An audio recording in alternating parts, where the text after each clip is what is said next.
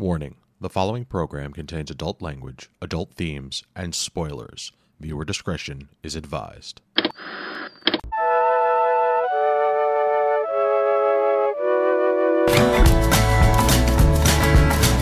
Good evening, and welcome to this week's episode of This Week's Episode. It is the week of January 4th, 2023. This is episode 260, and I'm your host, Chris Randazzo.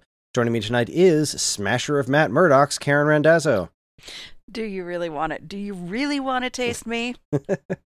And sitting in for Evan and Angie, joining us from Geekades Movie Podcast, a theater near you, professional Rancor Wrangler, Paul Giroux. Hey, Karen. Hey, Paul. Karen, guess what? What, Paul? Chicken butt. Guess why? I don't know why. Chicken thigh. Guess where? I don't know. Chicken hair. Guess when? When? Chicken head. Guess who? I don't know. Chicken poo. Guess how? Okay. Nobody knows how. It's a secret, and no one's ever going to know the answer. Thank you. What's funny about that is that whenever my children say to me, guess what? I say chicken butt, and therefore they have never, found that funny. You told me I could say whatever I want, and I did. You sure did. You said all of the things. You used your time wisely, and I approve. I prepared. Tonight, we're holding off on our regularly scheduled programming to instead bring you a special 2022 year in review episode. What shows did we love most this year? Let's find out. But first, how are you all doing? Well, as Paul and I were just discussing, we're living in a space of our children being home 24/7 and experiencing the change in routine that brings. Yeah, it's like a preview of summer vacation. Send me back to work. Send me back. Honestly, I'm not quite there yet, but I feel differently about my job than you do, I think. I think it's especially painful. It wouldn't be this debilitatingly painful for me if I didn't have some residual anxiety and PTSD from the year that we spent inside, just me and him, where he would go to school on his computer and I would go to work on my computer. This week where, he can't seem to escape screens, and I am like, all right, if I just have to be held hostage with you while you do nothing, it's bringing back some bad juju for me. So that's why I'm I feel you, man. I feel you. Let it be 2023. Come on. Well, the good news is by the time people are listening to this, it already is. That's right. It's already 2023. And unfortunately, we had to kick this year off without Evan and Angie. They are going through some magical, life-altering experiences. They're attempting to buy a house. So, cross all your fingers and toes that's all said and done by the time you hear they this. Survive the experience, because as Paul and Karen and I can all attest, buying a house is not very easy or all that fun, ultimately. Nor is home ownership, as we were discussing with Greg last night. That is also true. Home ownership is it's better than renting. At least in my position, I would say overall better than renting, but it's certainly has its ups and downs. So, filling in for Evan and Angie, we have brought my best friend, Paul, onto the show to join us and talk about our favorite TV shows. Thank you so much for having me, guys. This is great. If there's one thing that I love talking about almost as much as movies, it's TV shows. I appreciate you having me on your Bumper in Berlin podcast. All bumper, all the time. So, we're kind of doing this by the seat of our pants. I just found out yesterday that Evan and Angie weren't going to be able to make the show. So I kind of did a quick script rewrite, and basically I think the way we should do this is just kind of, we'll all name a show that we loved this year, talk about it for a minute, and converse, as it were, and we'll all take turns, and probably aim for I don't know, let's aim for around 6 per person. We'll do 3 each to start. We'll take a break, come back, and do 3 more. That sound fun? That's good because I was trying to get it down to 5 and I couldn't. Okay, good. I hope you all have more than that because I'm sure there's going to be crossover on our lists. Yeah. I had like a million shows. Like I had like over 20 shows, and I narrowed it down to 6. So I'm pretty proud of myself, and I think you guys should be proud of me too. I'm damn proud of you, sir. Well, Paul, you're our guest, so why don't you go first? So wait, like, am I doing these like one at a time or like 3 at a time? Let's just do one. Yeah. Mention a show, say why you liked it, and then we'll talk about it if we've seen it, and so forth. All right, Yeah, fair and tell enough. us a little bit about it in case we haven't seen it, or in Sure, case sure. some of our fair listeners haven't either. Well, I guarantee this first one you've seen. Like I said, I was pretty proud of myself. I narrowed it down to 6. I managed to get like 2 comedies, 2 dramas, and then 2. I'm gonna call them like superhero-y, action-y, comic-based kind of things. Which I don't mean for that to be a genre, but I guess it kind of is nowadays. So I kind of skipped over the things that I think are gonna be the big hitters, you know, that other people might circle on, like all the Marvel things and the Star Wars things and stuff like that. I'm sure that's going to show up somewhere on the list. But this particular comic book property, I couldn't not put on my list because I liked it too much. I just thought it was amazing, which was Peacemaker on HBO. Well, that was on my list too. Until Karen actually mentioned in the intro, I forgot that was this year. Yeah. Oh man, that show was so freaking good, and it would have been on my list if I had remembered that it was this year. Those those were episodes that we were like dying for week to week. We were like, get us this episode now. We need it in our eyeballs now. Yeah, I agree. I loved everything about the show. You know, it's funny, like James Gunn seems to be like very hot in the news right now because I don't know, a lot of people seem to be like up in arms about this whole DCEU thing. It doesn't It's seem mostly Snyder fans. Yeah, it doesn't seem to bother me because I never thought it was that cohesive to begin with. Like, It wasn't. you know, It was flat out bad most of the time. yeah, like there was individual movies I liked. I thought, you know, the Wonder Woman stuff was pretty good. I think the Shazam thing was pretty funny, but like together as a group of things, it didn't make a lot of sense to me. Not really, no. But I think that's why it's funny that the edgier stuff, the, you know, Harlequin stuff and the Suicide Squad stuff was the stuff that like was the breakout hit. So like, you know, of course you're gonna, you know, lean into him. And yeah, the Peacemaker show was amazing, and I think it was like what he does best. You know, like the same reason I fell in love with Guardians of the Galaxy, you know, which is like I had never heard of these superheroes before, and I'm like, am I really going to invest in a thing with a talking raccoon and a living tree and, you know, all this stuff like that? And then like, damn if it wasn't one of the best things, and that he infuses so much heart into it, you know, and then there I am, you know, listening to that Cat Stevens song, bawling my eyes out, you know, watching God, these. Yeah, at the end of Guardians 2. Yeah, you know. And I think everything I love about what he does is what was in Peacemaker, you know, because like I think he zeroed in on like a lot of characters that would be sort of that would recede into the background and sort of shined a light on them, and like it was sort of a diverse group of people, which I loved. And then like all these like weird nobodies who you would almost leave out of comic books, like Judo Master and White Dragon and, you know, Vigilante and stuff. Like he manages to find the threads with all these things that are common in other stories and weave them together into one thing. And like, is it accurate to the comic book? Probably not, but like, that's the whole thing with these comic books is like, you know, somebody comes in and writes their version of it, and that's, you know, their story that they're telling. And like, I think he was a master at that, and the Peacemaker show was what was successful about, you know, his whole way of things. So that was top of my list, and that was like the first one I had to talk about.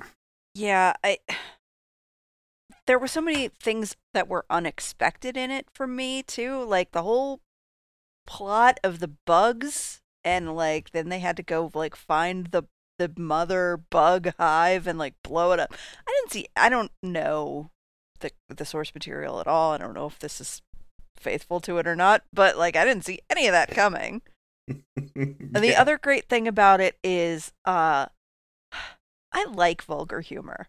I really do. But it has to be smart vulgar. Like if it's stupid vulgar and just like vulgar for vulgarity's sake, then I'm like, whatever, you try harder. But like when it's done smart, and this show did it very smart, it's brilliant. It made me laugh out loud every week without fail. I was kind of reluctant on this one to begin with because I didn't love his character in the Suicide Squad. Like, not that I thought he was bad. I just like, really, they made a show out of that? Yeah. Do I really want to see a show about like more of Peacemaker? Like, what's this even going to be like? But in James Gunn, I trust. And then like by the time I'd finished watching the credit sequence for the first time, I was like, yep, yeah. I am 100% sold on this show. It's a freaking masterpiece. But I can't even put into words how much I loved it. We were really just aching for this one week after week because it is so flippin' good.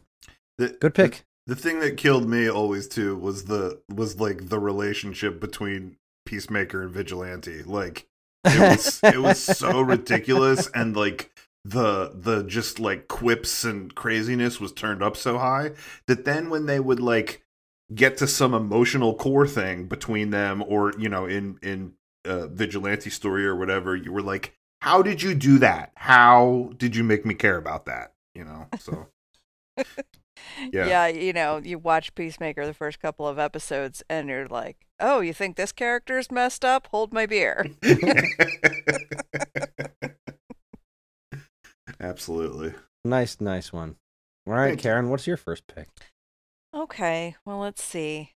I should probably go with I have to go with like the one I think other people might steal, so I get it first. I never thought that one of my favorite things of the year would be a gay pirate romantic comedy, but oh wow. Our Flag Means Death. Just amazing. I mean, Taika Waititi, chef's kiss. I love you. I just want everything he does, like in me, consumed in any way possible as soon as I can. I want him to be in charge of anything he wants to be in charge of, because who knew? Who the hell knew? This brilliant, beautiful little show. Yeah, I considered putting that one on my list. It didn't make it when I whittled it down to 6. But yeah, I did watch that. I loved it. Was the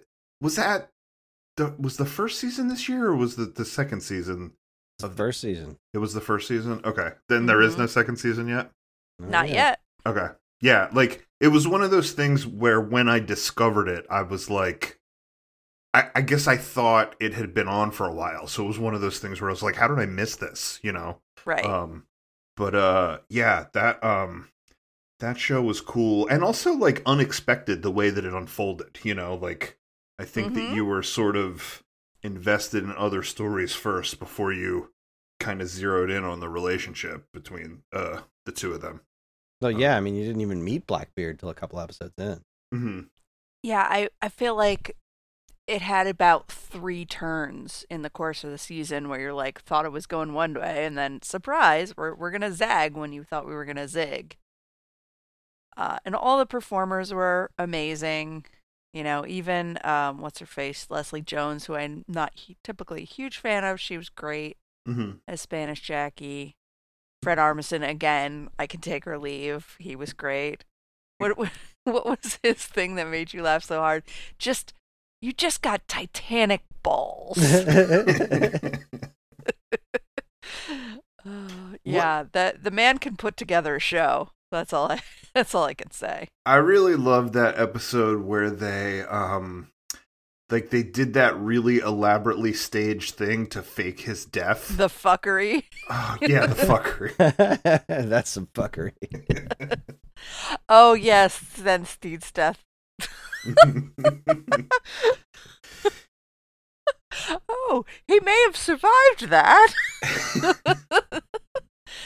Oh yeah, that was a real fuckery. So yeah, I think that second season's coming in like February, and I just can't wait. Yeah, I didn't watch this immediately either, and then after Karen and everyone talking about it for as long as they did, I jumped in on it, and Karen was more than happy to rewatch it with me, and I freaking loved it. I freaking loved it. It was I was surprised by it consistently because I didn't really know. It wasn't the show that I expected it to be, and it was a great twist for me. It was I didn't expect it to be. I didn't expect to care about it to the degree that I did in the aspects that I did, and I liked everyone on the show. I thought they were all great, and again, like Karen, I'm not usually a very big fan of Leslie Jones, and she did not bother me on this. I thought it was masterful. I won't go as far as to say that I want Taika Waititi to do everything forever, because Thor: Love and Thunder was good, but not as good as it should have been. But outside of that, yeah, this show was just a freaking top notch. Loved it to death. I gotta tell you, I think he's stronger when there's other voices in the room that are contributing their artistic sensibilities and Exactly. sort of reining it in a little bit, which I think is what you're getting with that show, you know, because I think a lot of the humor is help me out, what's his name? Reese, yeah, the guy that plays Steed. Murray. It's not Murray, but I know what you mean. It's Murray from Flight of Conchords. Yeah. Right. Murray. But yeah, like Taika, like what do you call it? Thor Ragnarok, I think, is one of the best MCU Oh my movies. god, absolutely. But he directed that. He didn't write it. You know, like Thor: Love and Thunder. Bruce Darby. Yeah, they with Thor: Love and Thunder, they gave him the whole reins, and then you see what happens when he's allowed to bounce off the walls with nobody checking him. You know. Yeah, like it was still good, but it could have been better, and but that's a podcast for a different podcast. This show was, if you see like behind the scenes stuff with Taika Waititi, you can tell he's like just the biggest child, and you know, having the most fun of anybody in the room. And I do think you're right. He does need other people to help make the best that he can be. But I think the best short review of this show that I can give is that I finished watching it, and then I immediately said to you, like, we have to watch this, and I was ready to rewatch immediately. I don't need any time to pass. I don't care that I already know everything that's going to happen. I want to see it again immediately. And I've done at least one or two rewatches since I rewatched it with you. So right. yeah, that's my first pick. Our Flag Means Nice. Death. Solid first pick. Thank you, sir. Yeah. All right. Well, this is tough, but I think I am going to throw my hat at, because I feel like somebody else is going to take it.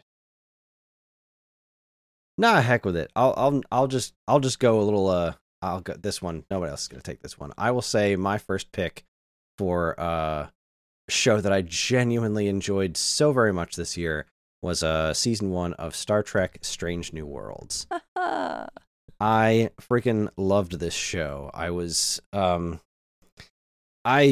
loved Star Trek as a kid. I used to watch Next Generation with my dad, and we watched all of Deep Space Nine, which I thought was so interesting even as a kid.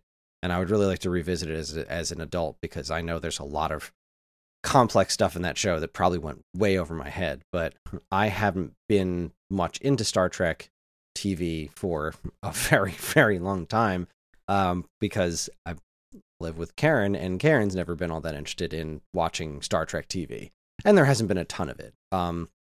But when Star Trek Picard happened, I was so excited to see that show, and I wasn't finding time to watch it on my own, so I asked Karen if she'd watch it with me. And we did, and she wound up not hating it, which made me super happy.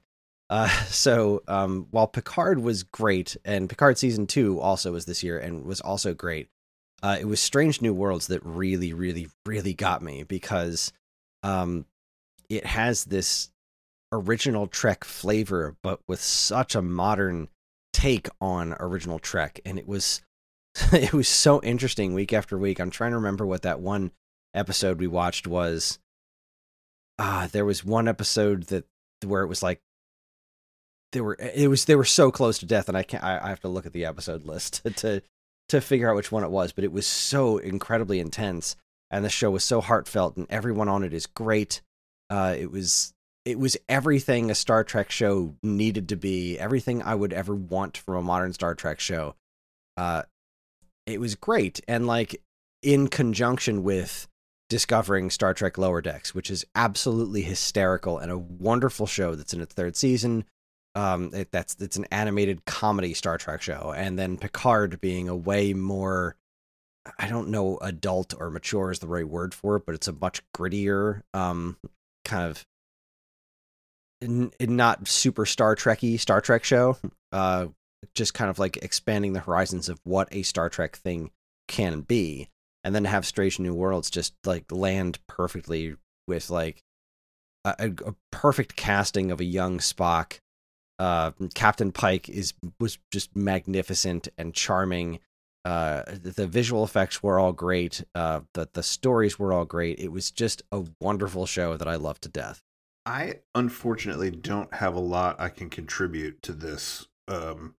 I have a healthy respect for Star Trek. I've seen more of the movies than the TV. Like, I think it started when, I don't know, it was like in 7th grade, they didn't want to teach us science, and they rolled in a cart, and we watched the Star Trek movie where they saved the whales. Remember that one? Yeah. My favorite one, yes. Yeah. So I think, like, because I watched that movie, I was like, oh, what are some of the other, and I watched, oh, help me out here. Search for Spock. The one before that with Khan. Khan. Thank you, Wrath of Khan. So then like that set me up to understand some of the newer ones where they turned the stories of the older ones on its head. Into Darkness and stuff like that, and I thoroughly enjoyed them. But the television is sort of like the big hole in my knowledge, and I've watched some of the classic episodes or the things I needed to know to understand Wrath of Khan, like that Khan episode, but like I haven't sat down and watched Star Trek. I haven't trekked my way through it, as it were. So well done. Yeah, I unfortunately don't. You know what I mean? Like when it comes to the larger universe of Star Trek, there's great holes in my availability to discuss it. Well, I would definitely recommend trying Strange New Worlds, because it's, like I said, it does what classic Star Trek, like it has that spirit of a classic Star Trek show, but it does it in a very modern and interesting way, and it doesn't rely on your need to know anything specific, because it's kind of a prequel-ish show. It's like Captain Pike was the captain of the Enterprise before Kirk. So this is all stuff that's happening before the original Star Trek series on the Enterprise, but before Kirk takes over the Enterprise. In fact, you get to meet a young Kirk in this series once or twice. They play pretty interesting with it, but like the cast is great. The young doctor lady is great. Spock is great. Young Uhura is great. I just love the heck out of this show. I think the episode I was thinking of was called Memento Mori, I think is what it was. There was just some sort of really like super intense global, not universal, like death situation on its way. I wish I could remember which one it was. I'd have to rewatch the season. Oh no. I feel like it was early in the season, and at the end of it, I was like, is Star Trek always this intense? Yeah, it was. That's why I think it was either Memento Mori or Ghosts of Illyria. But yeah, this show really knocked my socks off, and I can't wait for season 2, which is apparently going to have a crossover with Lower Decks, which I cannot freaking wait for.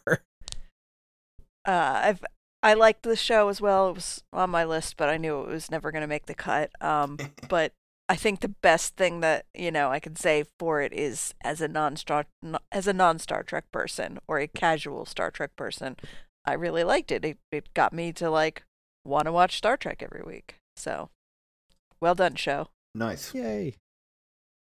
All right, back to you, Paul. All right, I think we're about to hit a couple on my list that I don't think are going to be on anyone else's list, but we'll see.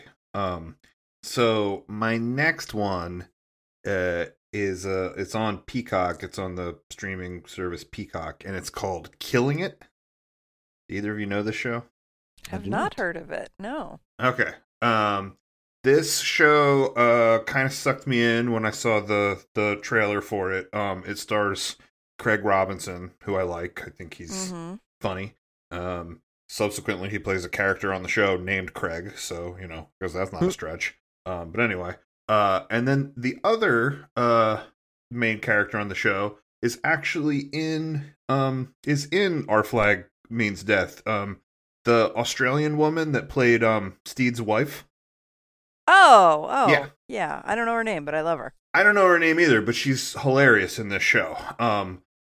So kind of the setup is both of them are kind of like down on their luck, hard times. Craig Robinson meets her because she's a like an Uber driver, and like she's also doing other internet things to make ends meet. She's like a TaskRabbit, and she's got a billboard that she like drags around behind her car and all this other stuff, right? So like he sort of meets this insane woman and like learns of all the things she's doing to to make ends meet. And one of the things that she does is the state of Florida pays you money by the pound for any python that you kill and bring in, because they have a like an overcrowding, population problem with pythons in the Everglades. So they sort of entered this competition together, where they're trying to bring in the most pythons and the biggest pythons, and like the winning team gets like $10,000. So they team up and they're trying to do this like python killing, and then it springboards into like other crazy things that happen. Hilarity ensues, and then ultimately like it's them witnessing a crime and then like trying to like get out of that whole thing. So the show ended up being really funny. It goes to some crazy places that you would not expect. And it's I think it's largely like Craig Robinson and that woman that like that make it so fun and interesting and cool to watch. So I guess neither of you will have much to say about it, but you should check out Killing It. It's a funny show. Well, it sounds great. Claudia O'Doherty is her name that I just looked up. Peacock is a real interesting place. It surprises me. There are shows from there that I just love. One of which is Girls Five Eva, Okay. which is the girl band reunion show. That's hysterical, and we watched an episode of that for this podcast sometime this year, and Angie was so mad because she was like, I don't like this concept. I don't think I'm gonna like the show. And then it was very fresh and original and kind of feminist take on the subject, and she really liked it. So, and then there was that other show, We Are Lady Parts. Yeah. Yes, I watched that. That was great. great. Yeah. Which I was actually going to say that when Karen, when you brought up the other show, I was like, I was going to say, if you haven't watched it, watch We Are Lady Parts. Yes, I loved it very much, and it's not originally a Peacock thing. I think they bought it from somewhere in England, but still, Peacock is like a place where I think if you're looking for like just weird, offbeat, funny stuff, like you might want to check it out. So, based on liking those two other shows, maybe I will give this Killing It show a shot. Nice. Yeah, I gotta say, how long is it? Is it a half-hour comedy? Yeah, it's a half-hour comedy. Perfect. We're always happy to have half-hour comedies in our life. Yeah, we still have We still have the rest of season 3 of Lower Decks to get through, and we wanted to continue watching Harley Quinn as well, but wouldn't mind throwing a live action something in there to break up our cartoons. Awesome. Yeah, let me just check. I'm 90% certain it's a half-hour comedy. Yeah, and it's... Oh, I thought there was... It's more than 6 or 8 episodes. It's 10 episodes total. So that's not... It's not bad. Nice and short. Yeah. Cool. That's All the right, way we Karen, what like is it. your next pick? My next one is going to be something that I doubt either of you boys will pick, but it needs to be talked about because it's like one of my favorite things of the year.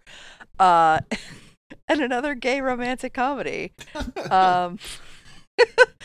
Heartstopper is just this most adorable little romantic comedy about these 2 teen boys, one of whom came out or was outed at school like the year before the show starts and was bullied for it and just kind of had a terrible life, had this other boy that he was like hooking up with in secret, but the other boy wasn't ready to come out and he was being really like nasty and abusive about it. And so as the show starts, like our hero Charlie, he like breaks up with this dude and makes friends with this other kid Nick, who appears as straight can be, and like over the course of the show he figures out that he's bi, and they go from being friends to being boyfriends, and it is just the sweetest, most adorable thing. It's based on a series of graphic novels by Alice Oseman. The first season covers like I think the first 2 books. It is just so sweet, so heartwarming. Covers a lot of issues that like younger, I think Gen Z type people are very prevalent in their lives, and I think older people like us, and elder millennials and Gen X people, helps them kind of understand the struggles that like we're all very accepting of, but this is not anything that this is another level of the LGBTQ experience that we didn't deal with as much. So I really like how how much it just brings into the conversation. And it was a huge hit on Netflix, and it's, coming back for 2nd season next year. And having now read all the books, I'm like, give it to me now.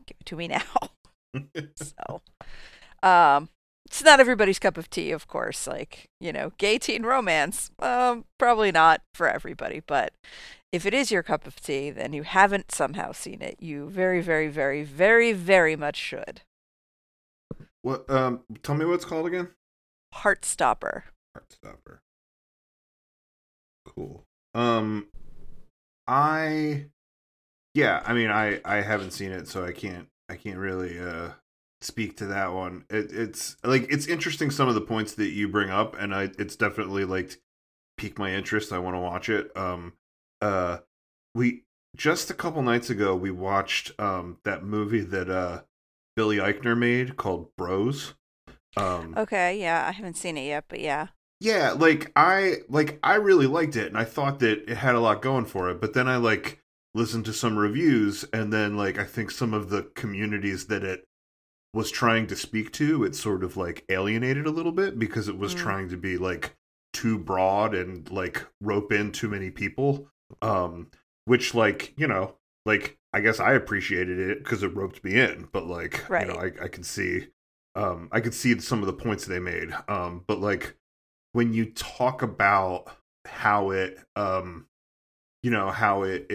the show zeroes in on things that are more in Gen Z's, day to day and stuff like that, that's something I'm noticing with some of these shows where I'm like, oh wow, this isn't made for me. And right, yeah. Sometimes I'm like, this isn't made for me, and that's okay. And sometimes I'm like, oh man, I just don't get it. But I still like watching the things and you know what I mean, and trying to expand, where I'm coming from here. Absolutely. Yeah. We are whether we like it or not, we're aging out of that 18 to 49 demographic where most of the things that are made for those people, we're starting to not be those people anymore. So I think it helps to watch things that aren't made for us and like not be boomers about it. There's a show on also I think on Peacock called it's like Mr. Mayor or something like that. Yes. Yeah. Like the people that are his assistants, the like humor is definitely like Gen Z. It's like it's like it's these real specific things about like TikToks and Vines and ASMR and stuff like that. And I'm like, oh man, like I can't get this character. Like like I can't key into anything relatable. It's tough. Well, I don't know anything about this show. I don't even think I've ever heard you talk about it. So it definitely doesn't sound like it's for me, but I mean, I understand what you're saying about the whole, like, we're aging out of that demographic. I felt that way a bunch of times while watching Ms. Marvel this year, which I loved. I thought it was great, but there was like a lot of times watching it like, this is really not aimed at me. I mean, that's great. It's just not great for me. Yeah. I'm selfishly feeling a bit old, but that's cool. Sounds like a neat show. Well, I guess I will go next, and I'm going to go with, I mean, there's one really obvious one that I'm going to pick, but I think I'll just save that for last. So I'm going to say that my next pick is The Boys, which was, what was season 3? Yeah. I freaking love this show so much. It's really brutal, and it's almost you got to wonder like how long are they going to be able to keep it up, and still be as quality as it is. But the and whole is shocking, Right. Yeah, like the first scene of the season was really something special. Was that the like sex party they were at? The shrinking guy who God. accidentally enlarged. Man. That was really brutal. That was something else entirely. But I mean, what was his name? What was Jensen Ackles' character? For the not Soldier Captain Boy. America, Soldier Boy. Oh, okay. Yeah. What a fun plot that was. And the fact that the crazy Nazi lady was technically still, like, she was still alive and like in a coma, and God, everything with Homelander, like at the end where Homelander just comes out and says everything that's on his mind, and then people start cheering him. And he like, oh, people like me for me. People like that I'm evil and I kill the people that they don't like. It was genuinely terrifying. It was such an unsettling last piece of this season.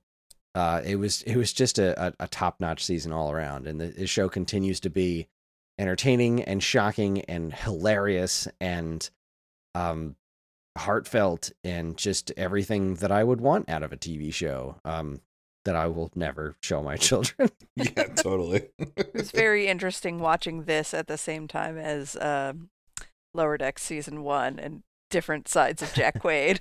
Yeah, very different shows. This was on my list too, and I bumped it for Peacemaker. Yeah. I don't know what else to say about it except any show that is what gets me to be able to say that I got to see Jensen Ackles' ass. I'm on board. I'm a fan. Yeah, I didn't put this on my list, but it is it is something that I've watched, and I think I mainly didn't put it on my list because I figured somebody else would. Yeah, it's so interesting because I feel like the sort of balance of like comedy versus gratuitous just awfulness sometimes. It walks this very fine line, and like I find that like I'm not able to binge it. You know what I mean? Like I have to watch an episode and then wait a couple days and then watch the next one, or I've been watching them week to week as they come out. So I get a nice healthy week in between there. But yeah, like Homelander is terrifying. And like terrifying in that like you can kind of relate him to like, people in current society in the political landscape. And then I also just love Butcher. Like oh my God, he's so great. Yeah, and he's like he's so complex and like just regularly surprising, like I think it's always like, what's he gonna do, and the stuff that this season laid out with the temporary compound V where they could take it. Mm-hmm. Oh yeah, I thought was really was well done. It was surprising each week what was going to happen. I was working in comic book stores around when Herogasm the comic came out, so like there was definitely, I had never read it. I just never really felt the need to read The Boys. I didn't really know what it was. I just knew that it was extremely gory, and I had more than enough books to read at the time. But I remember a lot of people talking about Herogasm being something interesting. So I was when that episode aired, that was a situation. I really love this show. I really, really do. And like it and Invincible are both like kind of the opposite sides of the same coin. And I can't wait for Invincible to come back. I feel like it's been for freaking ever. But I think you're right about that.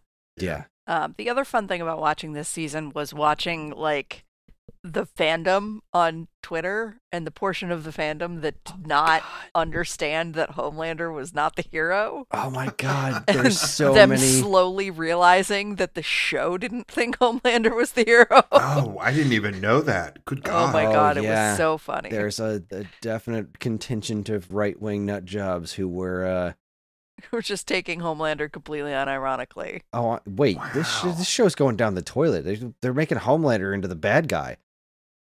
No, they're not. Homelander's always been He's the bad always guy. been the bad guy. Oh, this is a whole world I'm missing not being on Twitter. I mean, I wouldn't say I'm missing it, but No, Yeah, at this no, point, Twitter no. don't. No. Yeah, Invincible was 2021. It feels like it was longer, but yeah, well, Invincible 2021 was also 4 years long, so. Yes. That is also true. Oof. All right, we're back to you, Paul. Okay, here's another one that I'm sure nobody's going to have on their list. I kind of wanted to nab something from Apple TV. I almost put on this show called Shining Girls that Sherry and I watched together because she likes Elizabeth Moss and Handmaid's Tale, and I like, weird murder stuff and paranormal things, and it merged both of those things. So we both watched that, and that was a cool show. But I opted for that not to be the one I put on, and I put on the one that I'm watching by myself, which is called Slow Horses. Am I alone on this one? You are. Okay. Never even heard of it. Okay, Slow Horses is a spy show. So it's a little bit dense because it's like most spy things are dense, but like, I just have to like pay attention really hard and remember like who's on what mission and what's happening and all that stuff. But it takes place in Great Britain. It's MI5, and the characters that you're following don't actually work in the main building of MI5. They work in this like shitty little office building in the middle of nowhere called Slough House. And they are the group that is referred to as the Slow Horses. So they're the fuck ups that got put there because like they boned a mission, or they like, they turned over sensitive information, or like something that they weren't supposed to. So like they can't be fired because they're sort of part of the intelligence community and it's like a sensitive thing, but like they kind of put them there to like stall out the rest of their career. And Gary Oldman is the guy that runs Slough House. His character's name is Jackson Lamb. And first of all, I would watch Gary Oldman read the phone book if that was a show, right? Like if like that was a show, I'd be like, point me towards that show, right? But what you come to find out about this character that Gary Oldman plays is like he's not there because he's a fuck up. He's there because he's pissed people off, and he's really fucking good at what he does.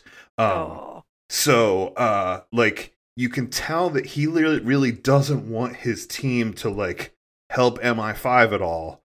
But when, like, something comes up that he knows that they can uncover, like, he kind of, like, rides everybody hard and is like, all right, this is what we're doing or whatever.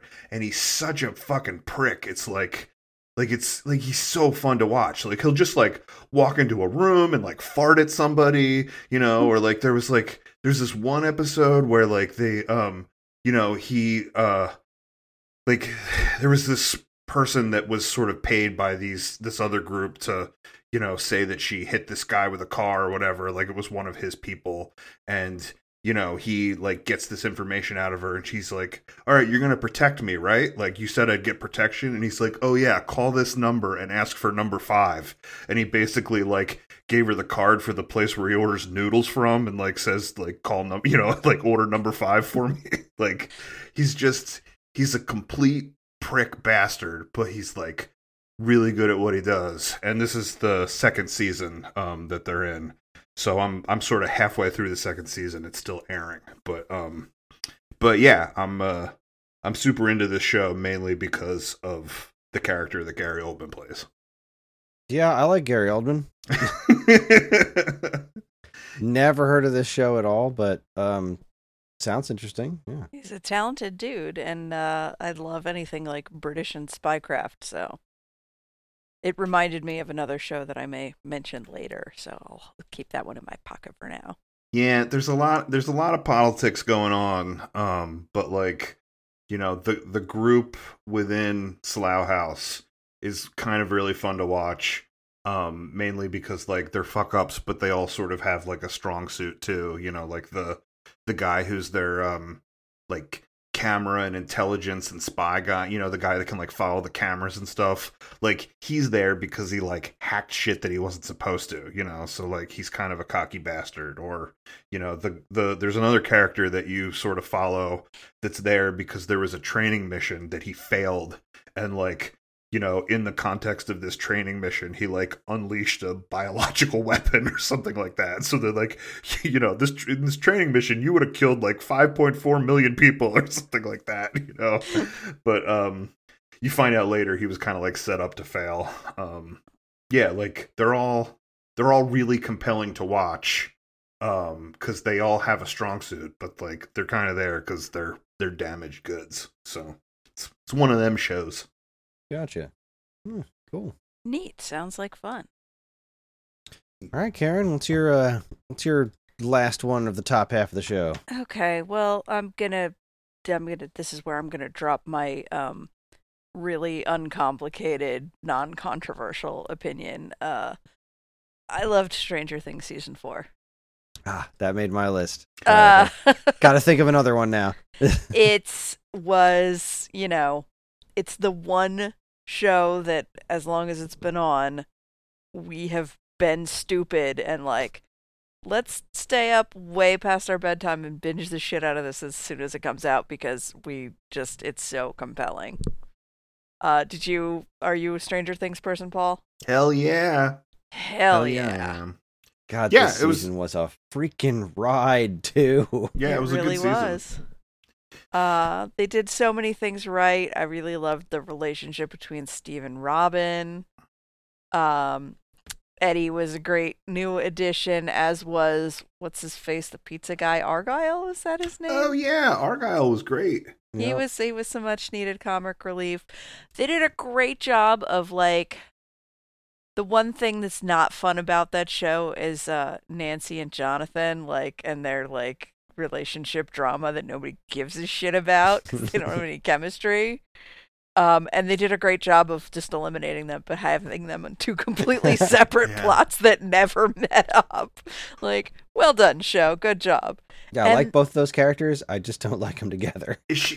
Are they, like, you know, are they trying to, like, bring Steve in as, like the other guy now? You know what I mean? I think that's what they're getting at. Yeah. Yeah. I think where they'll be heading with them in the last season is, like, Steve wasn't, the person that Nancy needed when in the beginning of the show, but over the course of the show, he's becoming the person that she needs. Mm-hmm. Well, from my understanding, Steve was meant to be the villain in the first season, and people just liked him so much that, they sort of changed course with him in season 2, and they brought in that Billy character to like fill the role that they wanted Steve. Yeah. And I'm glad they did, because that kid's awesome. Yeah. Yeah, Joe Keery. Give him all the parts. Love that dude. And the whole Russia plot. Like, the whole, oh my God. Every time they got to that, I was like, yes, thank you. The Murray flying to Russia and I'm a big fan of Murray. Like, Murray's fantastic. He's the unsung hero. Joyce kicked ass. Obviously, Hopper did too. It was like really satisfying to get him back, and in such a I don't know, emotionally satisfying way. I liked that Game of Thrones guy, the many-faced guy who was with Hopper the whole time in the Russian prison. Yeah, the other Russian convict. Yeah, I don't know his name, but he was awesome. I forgot he was on Game of Thrones. I was like, what the fuck are you talking about? Yeah, I this was going to be my second to last pick. I was so excited the whole freaking time. That wait for the last episode was freaking killer. It was just, it was super rough. Give it to me now. And everything with 11 and the institution and her backstory with number 1, and I really loved the way they developed that whole thing of like this dude who was a fellow patient in that place with her ended up becoming this like monster from another dimension because of what they did to him. I also gotta say, it was like a little bit weird too, the way they laid out the season, how like most of it came out and then like a month later, I think like the last 2 episodes came out. But like the last 2 episodes were like almost like a movie that like summed it all up. And I think they did a really smart job of how they distributed it. Like I can't totally explain why, but like as far as like preserving the hype, I feel like it really worked. We talk about this on this show a lot, how like, is it better to drop a whole season at once or go week to week, and like as in terms of keeping your show in the conversation of like, the viewing public. And I think this was like Netflix's sort of compromise of that, because Netflix is a drop the whole season at once kind of place. Right. But this like by dropping the beginning and then waiting a month for the next, it kept everybody, especially where they broke it, it kept everybody hungry and talking about it for a good month. So, I mean, people are going to talk about Stranger Things anyway. It's fucking Stranger Things. So sorry to steal your show, but you were the one who didn't want to compare notes, so. That's okay. That's what makes it fun. I also really want red-haired girl to be okay. Yes, I want Max to be okay. Really, really want Max to be okay. All right. Well, I guess it's my turn, and my last pick, the first half of the show, is going to be season 4 of The Marvelous Mrs. Maisel. So you stole one of mine back. Oh. I find this show relentlessly comforting. It's I used to love Gilmore Girls. I have no bones about that, but this show, in hindsight, there were characters in Gilmore Girls that aren't ultimately all that likable, Rory. But Marvelous Mrs. Maisel is like, it has so much of that Gilmore Girls DNA, but it just does it so much better, I think. This whole show has been such a wonderful, surprising, and interesting show to watch. And season 4, with her like taking over the strip club, was really interesting. I like that. I find it so interesting that the Joel character is still is still around. He's not only still around, he's interesting. Like, I care about what happens to him in his life, which is not something I expected after him in like season 1. He was such a piece of shit, really. But the way all the characters grow in this show is so fun to watch, and everybody in the show is so fun to watch. I just love this show to death, and I almost forgot it was this year because it was in freaking February, which feels like a lifetime ago. But yeah, man, this show is phenomenal, and it was definitely season 4 was one of my favorite things I watched this year. So I haven't watched this show. Is the character that you talked about, Joel, is that her husband? Yes. Okay. Yes. Okay. So the reason I haven't watched this show, like I looked at I've seen ads for it. I'm like, oh, this looks like a show I would like to watch. But like, when you talk to my mom about stuff, she can't just tell you, she can't just like tell you the flavor of something, or like, like the sort of like, this is the general plot, and then, like hilarity ensues, like that kind of thing. Like, she's got to like re-explain the show to you beat by beat. So like, we're talking about it at dinner, and she's like, and her husband's a comedian and blah, blah, blah. And then turns out she's the comedian, and I'm like, oh, great. Like, now I don't have to watch the show, So I largely haven't watched it because my mom blabbed about it. And then I was like, all right, well, I guess I'm not watching this now. I highly recommend watching it anyway. It's your mom explaining it will never do it justice. Oh, definitely. I mean, it looks and sounds like a good show, and it's won some awards, right? Tons, yeah. It is tremendously entertaining. It's so freaking good, and it hits you in the feels right when it needs to. It is extremely funny. The comedy is genuinely great. What's her name? Alex Borstein is outstanding. Zach Levi's in season 3, and he's interesting. It's just fantastic. It's a fantastic show, and it's marvelous. It truly is. Yeah, I love it to death. It does some really interesting things with her career too. Like, you go in knowing, oh, okay, she starts out as a stand-up comedian and a woman in the 60s. And you sort of think where that's going to go and what her struggles are going to be. And it goes over the course of the season, and like, you're like, okay, well, she's getting to a certain level, and like, I guess it's just going to keep going from there. And then something happens to change the course of where her career is going that you didn't see coming. And it's great that it does that. And this season had so many good moments. So many. It did. Between the two dads.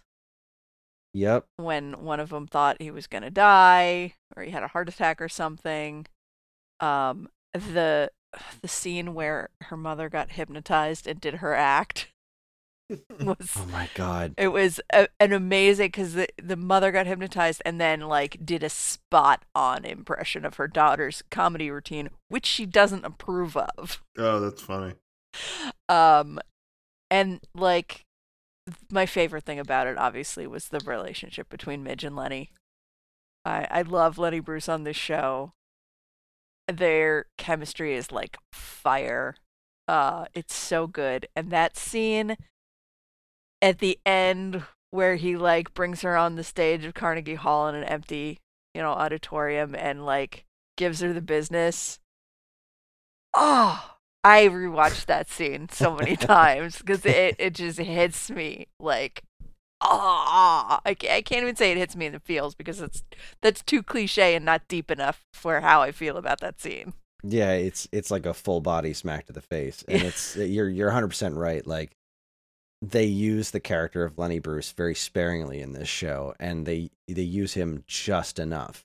And the guy who plays him is phenomenal, and they do have just tremendous chemistry. It's a ridiculously good show. It's one of my favorite things on TV. Every time there's a new season, I can't watch it enough. Is there a real comedian that she is supposed to be? No, I don't think so. Don't think so. Oh, okay. So she interacts with a lot of real characters like Lenny Bruce, but it's just interesting that, like, you know, because like I feel like that's, you know, that I think that's become sort of a hot, you know, thing in comedy now, is like the like rise of, you know, of the female comedian in a time when it wasn't popular, and like what that does to somebody. I haven't watched Mrs. Maisel, but the show that we do watch is Hacks. And I mean, she's clearly supposed to be Joan Rivers, you know, like you watch it and you're like, all right, she's like that's who that character is supposed to be. I didn't know if the Mrs. Maisel character was based on somebody. Not that I'm aware of. She's great though. All right. Yeah. Highest recommendation. All right, and with that, we are going to take ourselves a quick break. When we come back, we're going to talk about our top threes. I mean, we're not necessarily ranking these. I'm just, you know. Three more. I definitely didn't put them in any order. Yeah, these are not, mine aren't in any specific order. It was hard enough to either. narrow them down, let alone rank them. Although I will say that my last one is going to be extremely predictable, but also, you know, probably my favorite of the year as well. So anyway, you are listening to this week's episode from Geekade.com. Stick around.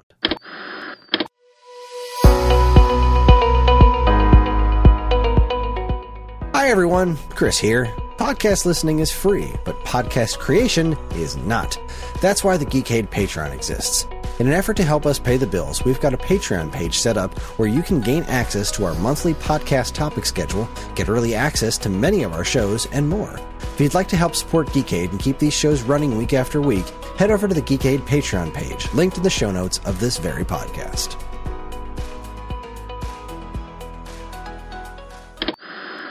And now, here's a quick look at some of the other original content available now from our partners and Geekade.com.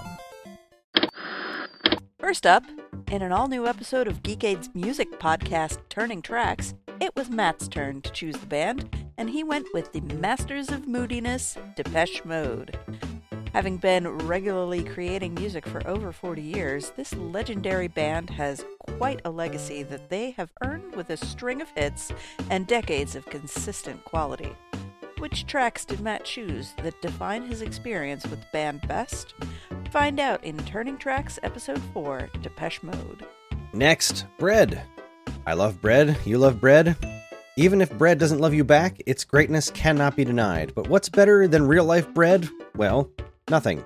But what's almost as good as real-life bread? Digital bread. On an all-new Stone Age Gamer podcast, Dan and I bring you a very special birthday request episode all about bread. What good video games are out there in the world that feature bread? We intend to find out. Plus, car troubles abound, Elekhead impressions, how to botch installing a Super NES into a new shell, and more. Be sure to catch the Stone Age Gamer podcast episode 442, Bubble Bobble Batman Bread. Happy birthday, Ferg. Kwansu, dudes. That's what I'd say if I had impeccable taste in movies, which I do. That's how I know that Surf Ninjas is not only Rob Schneider's finest work, but a genuine masterclass in 90s filmmaking. It's got surfing, it's got ninjas, it's got it all. This time, in a theater near you, Sean, Chris, and myself watch the cinematic masterpiece that is Surf Ninjas, and enjoy a one-eyed man named Zatch, Leslie Nielsen as a cybernetic warlord, a 30-year-old Rob Schneider attempting to pass for a high school student, and the assertion that money can't buy knives. Don't miss A Theater Near You, Episode 22, Surf Ninjas. For all this and more from us and our partners, be sure to keep your eyes on Geekade.com. All right, we're back. We're back and better than ever. We have 3 more TV show picks to cut through, to slice through, as it were, as we look back on the wonderful year of television that was 2022. It wasn't a wonderful year for a lot of reasons, but as far as TV is concerned, it was pretty dang fantastic. So, Paul, hit us with your 4th show. All right, cool. I'm hoping that this will be the last one that I do that you guys go, the what? That one?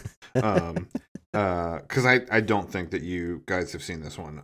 But I will say that, you know, even with my paring of things down and trying to, you know, exclude some of the like Marvel stuff and the Star Wars stuff to like focus in on some sort of things that, you know, that weren't as big and boisterous. This one definitely would have been on my list no matter what. This was amazing. So this was also on Peacock, and the show is called The Resort. The what? That one? God damn it.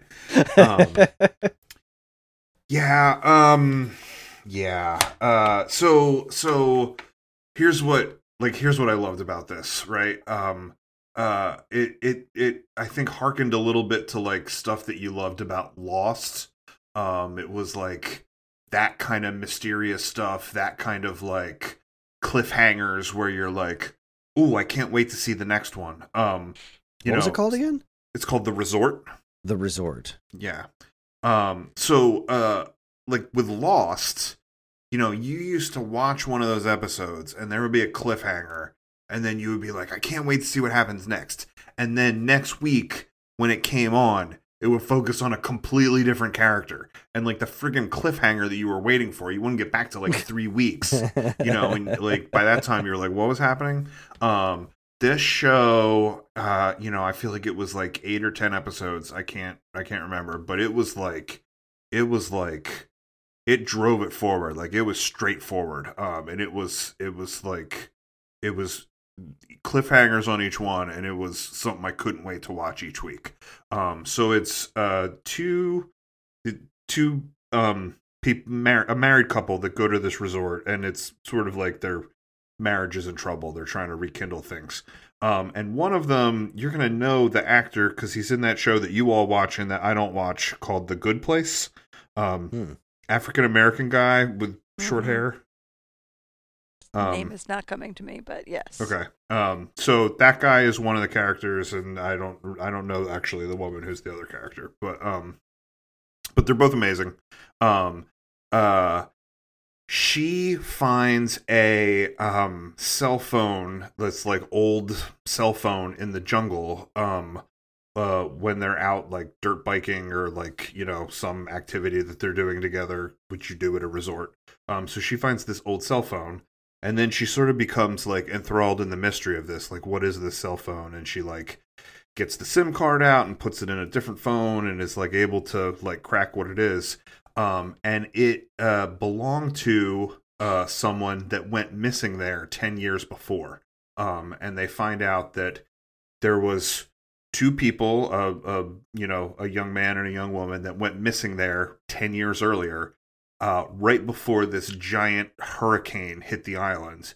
And then after the hurricane hit the island, a naked body washed up on shore. Not either of these 2 people, but they think was related to them being missing. So it like sort of starts this whole mystery, and then the show gets told kind of like Lost, where it's like half of it is current, what's happening with them looking into this mystery, and then the next group of scenes will be flashbacks where the 2 people who went missing, you're seeing their story. And you're watching this sort of up until these stories collide. And there's some paranormal things, there's some crazy things, but like this thing kept me on the edge of my seat week to week. And you should watch it because I said so. Wow. It sounds really cool. Yeah, I've never heard of it, but that certainly sounds interesting to me. His name is William Jackson Harper. The male star that you mentioned from The Good Place. Yeah, I don't know The Good Place, but I know everybody loves it. It's really good, Paul. I know. It says so in the name. It's one of those things that Sherry watched without me, so like now I will be forever behind on such a thing. Wah wah. It is an extremely satisfying show that concludes and everything, which is, you know, a rarity. That's super common. Yeah. It doesn't overstay its welcome. It just tells the story that it needs to tell. It does it extremely well, and then it ends. And I love it when TV shows do that. All right, I guess I'm next. You are next. And I'm going to go with the last of my original picks that were not stolen. If I had to pick one like big Marvel property, it would be She-Hulk. Excellent pick. Yeah. Tatiana Maslany is, we all know, amazing. I hope we all know that. Paul, do you know that? I do know that. Okay, good. So yeah, she's awesome. She did a great job. The CG was fine, I think, for the most part. I'm not a person who notices those sort of things, but I thought it was fine. Hey, it was fine. Could have been better, but it was not. Obviously, a lot of the things people were complaining about were not really what they were complaining about, you know? I thought it was funny. I thought it was well done. I thought she was great. I thought all the supporting characters were great. I liked that their take on a reluctant superhero story of somebody who just doesn't even want to, no interest whatsoever. Their version of Matt Murdock is thank you, Jesus, for finally bringing back the Charlie Cox Daredevil. But the way they did it was, I don't, as I understand it, was ridiculous. Their chemistry was fantastic. Mhm. As I understand it, was also closer to the source material in terms of snarkiness. Yeah, it was just very well done. I think the hardest I laughed at anything this year was I know what you're gonna say. Captain America. Fox. Oh, really? That was the thing you laughed at the hardest? The thing I laughed so goddamn hard at that. I thought you were gonna say Madison and Wong. That was funny. That didn't hit me as hard as I feel like it hit everybody else. Everybody else thought that was hysterical. And I was like, I thought it was hysterical. That's a solid gag right there. I liked it. But no, when she just goes back, Captain America, cracked my shit up. Oh my god. Yeah, this show was marvelous. I loved that it took direct aim at the people that were making fun of it for stupid reasons. Like the whole bit, breaking the fourth wall at the end, and just I mean, this is a show about a comic book character who once beat a villain by ripping the page out of the comic book that the villain was in. I mean, of course, this is how this show was going to end. And the Kevin Feige robot thing that was running everything, it was so absurd. It was. I just thought it was handled incredibly well. I don't think I could have been happier with a She-Hulk TV show. And yeah, Matt Murdock being back was great. I loved seeing this side of that character. Like, he's wonderful at the constant dark and gritty, but that's not all Daredevil is. Like, Daredevil is definitely that in the comics, but he's also very much this in the comics too. There is a lighthearted side of that character, and it was portrayed brilliantly here. Love the show. Yeah. Yeah, I liked it a lot. I think if you made me pick between the Marvel things this year, I probably would have chose Ms. Marvel as my favorite over She-Hulk. But that was I still great. Yeah, I mean, I think it was just, I think it was just sort of the content in Ms. Marvel I identified with more. But yeah, She-Hulk was awesome. I'm totally on board with what you're saying about how it, almost how it anticipated what the backlash would be, and then worked it into the story. It was a little bit amazing. Considering as a thing that was so meta, the way it was able to, harness that as it went was cool. Mm-hmm. I thought it got off to a slow start. The first two seemed so expositional to me, and I was still into it, and it was funny because there were so many people that were angry about this, me. But I thought the way they started it was smart with the Hulk stuff, because when you brought in Banner and Abomination and stuff like that, I was now we're starting to also be able to tell some of these Hulk stories that we weren't able to tell because those movies don't seem to go very well by launching into this TV series. So I thought that was handled smart, even though those two episodes were a little bit slow. And then once they started getting to the stuff where they were like bringing in those other characters, you know, Wong and you know, Daredevil and stuff like that, I was like, this show's amazing. And then the end with the Kevin Robot and stuff, I think I was just sort of held back by not knowing the comic well enough to know, you know what I mean, like what to expect out of that. It was kind of a wacky ending, but This is like, extremely wacky. yeah, like all in all, I liked the show a lot. Yeah, a big part of the enjoyment came from watching dudes get mad on the internet about the show. Boy, did they ever. But also from, like, I think it's not a controversial thing to say there are far more male-led superhero things than women-led superhero things. So to get the opportunity for her to say, like, I'm able to control my Hulk powers because I am, like, you know, I'm exposed and have rage inside of me that I have to control all the time because of being a woman in this world. Awesome. Say it louder for the people in the back. Like, we don't get to. I feel like all the women who are listening to this, yes, they know that, and they don't get to say it.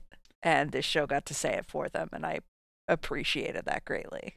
Well, and all these weird, angry dudes were like, why did she get to be stronger than him immediately? Why doesn't she have to do the things that he has to do? And it's like, because that's not the story, dipshit. Like, we already saw that story. It was called The Incredible Hulk. If you want to see it, like, watch that movie. You know, like, this is, like, we get to expositionally go past this because her story is going to be something different, you know? And I think the way that they were able to do that exposition quickly and tie it into her struggle was brilliant. Like, it was a brilliant move. Yeah, like the show is called She-Hulk. It's not called Hulk with boobs. Yeah. Yeah, I loved that very, very much. And yeah, the ability of them to just have the foresight of, like, I mean, it's the most obvious thing in the world. Of course, they read Twitter. They know what the fandom looks like. So of course there were going to be those detractors for this show immediately. And the way they wove it into the show, and everyone complaining about it, just like Paul said, everyone complaining about, like, oh, how come she didn't have to? It's just like Rey in Star Wars. Like, well, how come she didn't have to train to earn a blah, blah, blah, blah. It's like, she's a different character. She's a different person. She's not Bruce Banner. Not only that, she got Bruce Banner's blood from, like, years of altering himself and everything. Like, there's a bajillion reasons for this to be different. And shut up. And shut up. Yeah. While you're at it, shut up. Ugh, shut up forever. I mean, if you want to start getting into this Rey Luke, you know, argument, like, I don't know what the argument is, but, like, conceivably, Luke could have trained on Dagobah for, like, 3 weeks or, like, an afternoon. Yeah. You know? Anyway, sorry. Anyway. Yeah, exactly. All right, good pick. Don't get Chris started on Star Wars, or I'm going to bed. My bad. All right, well, my next pick is one of the most recent shows we watched that just floored me week after week, and that was Wednesday. I don't think. Man. Oh, okay. I feel like you didn't like this show. I did not. I loved it. I loved it to death. I found the character to be relentlessly entertaining to watch. My only real complaint with it was I didn't love the rest of the family. I didn't think Pugsley was great. I felt like Catherine Zeta-Jones was really phoning it in. Like, I know that we're stacking them up against friggin' Angelica Houston and Raul Julia, but I was so into the plot of this, and I know it was very Harry Potter, young adult kind of love story back and forth stuff. I didn't really care about that stuff. I just really liked the idea of Wednesday was such a supporting character in the original movies. You know, she had a pretty big role in the second one, but these moments of attempting to put a character that absurd into more real life situations is a hard thing to isn't the right word, but more real life-esque situations of like, okay, well, what if this person is forced to deal with a lot of people all the time? Like, what if somebody who is this morose all the time is forced to be put in situations where, like, what is a teenager Wednesday like going to a school and stuff? Like, it was really interesting to watch, and I loved that roommate of hers, the werewolf that wouldn't wolf out. I loved their relationship with one another, and of course I found out later that there's a whole crew of people that are actively shipping for the two of them to get romantically involved, and I wish the internet would just let people be friends. Like, you know what? Platonic relationships are great. I love seeing that shit in shows. Not everybody needs to fall in love and be gay. There can just be people that like each other as friends. But I loved the way that that character was able to get through to Wednesday and have these sort of human interactions, but in a very Wednesday Addams fashion, you know? Like, it definitely wasn't the Addams Family, and it was a totally different kind of show because it wasn't the Addams Family, it was Wednesday. And I really, really appreciated it. I also thought that, like, Jenny Ortega's, like, her delivery of all those Wednesday lines was just, everything she did was magnificent. But, like, they never stopped doing those just, like, ridiculous one-liner responses of, like, normally, and falling into a pit and being tortured. Normally, I would love that. Like, they never stopped doing those things. But they they also did this great job of humanizing her, and I also was guessing the entire time of who the real bad guy was. I thought Gwendolyn Christie was fantastic. I thought all the other characters in the show are fantastic. I know a lot of people hated the monster designs, but I loved that they were so goofy looking. Like, the monster, and the werewolves, the monster, none of it looked like your typical CG monster that was hyper realistic. They looked freaking goofy with giant googly eyes. I loved that because the Addams Family is so inherently goofy. I loved the fact that she had this strained relationship with her mom because, like, you know, I have only ever seen the movies and they all get along as a family. So naturally, Wednesday being a teenager and being so much like Morticia in a lot of ways, like, I loved that they had this strained relationship and then kind of got to understand each other better. And I just loved everything about this show. I was so freaking involved in it, and kept me guessing till the end. I thought the villain was, you know, kind of one note, but in a fun way. And I really just, I couldn't wait to find out what happened next. And the deaths were sad, you know, like, they'd kill characters and I'd be like, oh, that's a loss right there. That's a bummer. I'm sad that I'm not going to see that character anymore. And I was also happy with certain characters that didn't die. It was just great. I loved it. I hear what you're saying about the family not, like, being a little bit off. And I feel like their defense against that is, well, it's not about the family. The show's about Wednesday. And they leaned a little too hard into that and let that be their, like, excuse to not have done a better job with those characters. I will say, I don't know. Fester was great. Fester was great. And that's what I was going to say. Fester was great, and I thought Gomez was pretty good. I mean, as far as, like, being more, I guess, comic accurate than Raul Julia, to an extent, like, I didn't have a problem with Gomez. Gomez was fine. It was really just Catherine Zeta-Jones that I just really felt like there was something missing with her. And Pugsley was kind of a nothing character, but that's fine. Thing was also amazing. Yeah.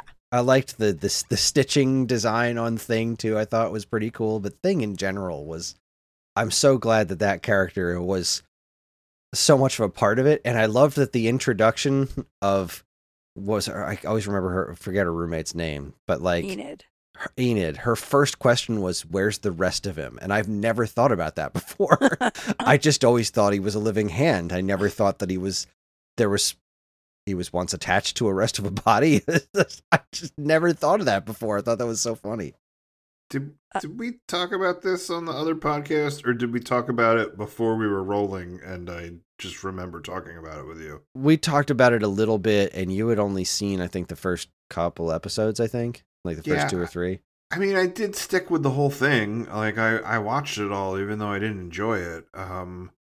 Yeah, I don't know. I mean, look, I will say this. I did think Jenny Ortega was amazing. Like, she was so good. Like, she nailed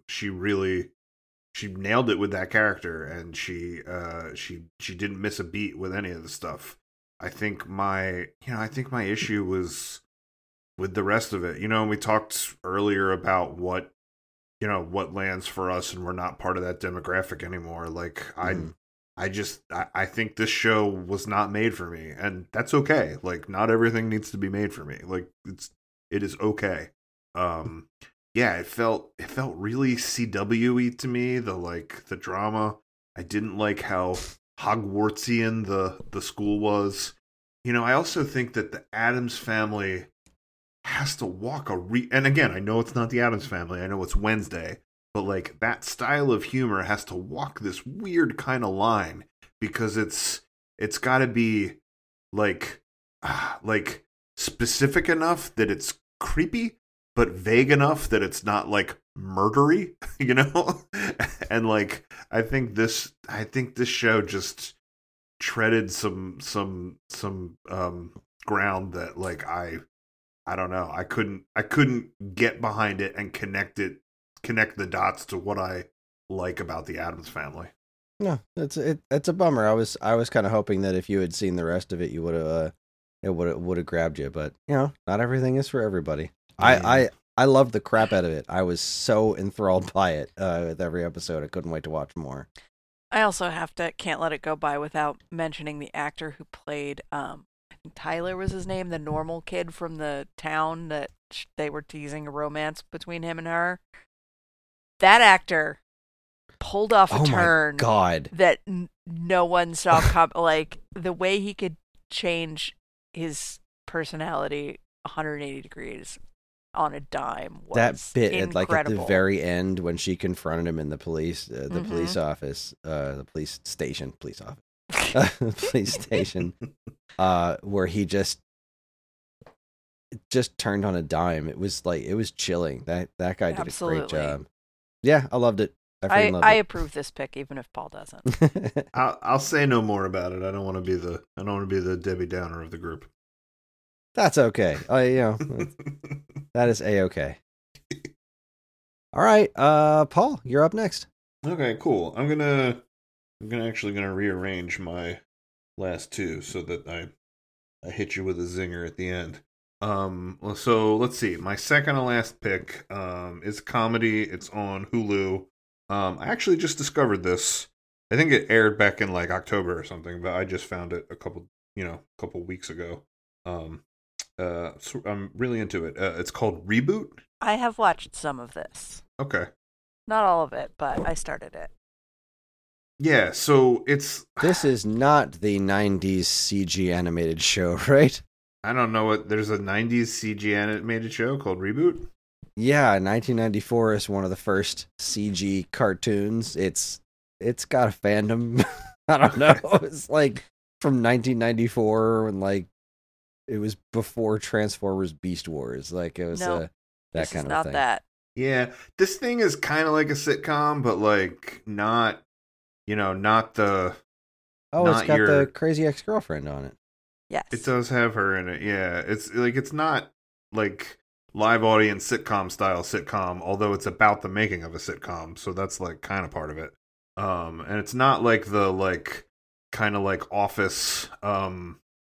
It's not kind of like the the documentary style. It's just kind of like funny, straightforward, half-hour sitcom style comedy. And I think the character you're talking about, the Crazy Ex-Girlfriend, Rachel Bloom. Yeah, she plays a writer and executive on Hulu, meta again, who is pitching a reboot of her favorite sitcom, which was called Step Right Up.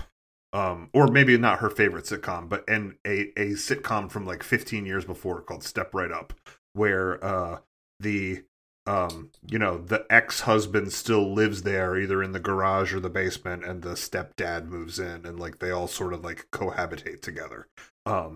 So the cast of the sitcom is Judy Greer, who's hilarious, Johnny Knoxville, and Keegan-Michael Key.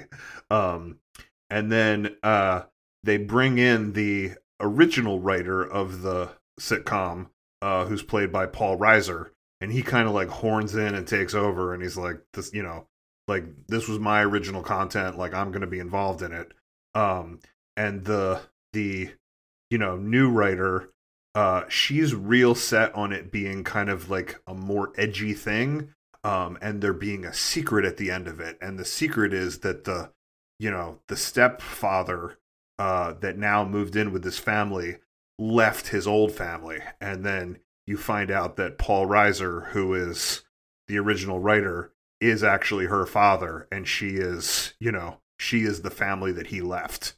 So like it gets real, like it gets kind of like real uncomfortable, and then like just when you think that it's like too uncomfortable and you can't watch it anymore, it like really like reels you in with some hilarious shit. Like I've sort of never seen something turn on a dime as well as this does. And it's got other people in it that you love. Carrie Kennedy from The State is in it. She's like the mother of the kid that was that was like a kid on this show like when it started, and now he's like in his 20s, but he still like acts like a kid. There's a lot of other folks that show up that are like hilarious. But yeah, this was like unexpected. This was one of those things where I was like, I'll try this show, and it turned out to be super good. I think I got about like 5 episodes into this.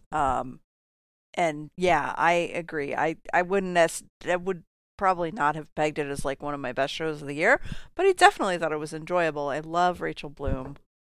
Everybody in the cast is great, and I did think that dynamic of like the old writers versus the new writers, and then it turns out to be her dad was really interesting. That reminds me of that subplot on Glow. Rest in peace. Yeah, R.I.P. Seriously.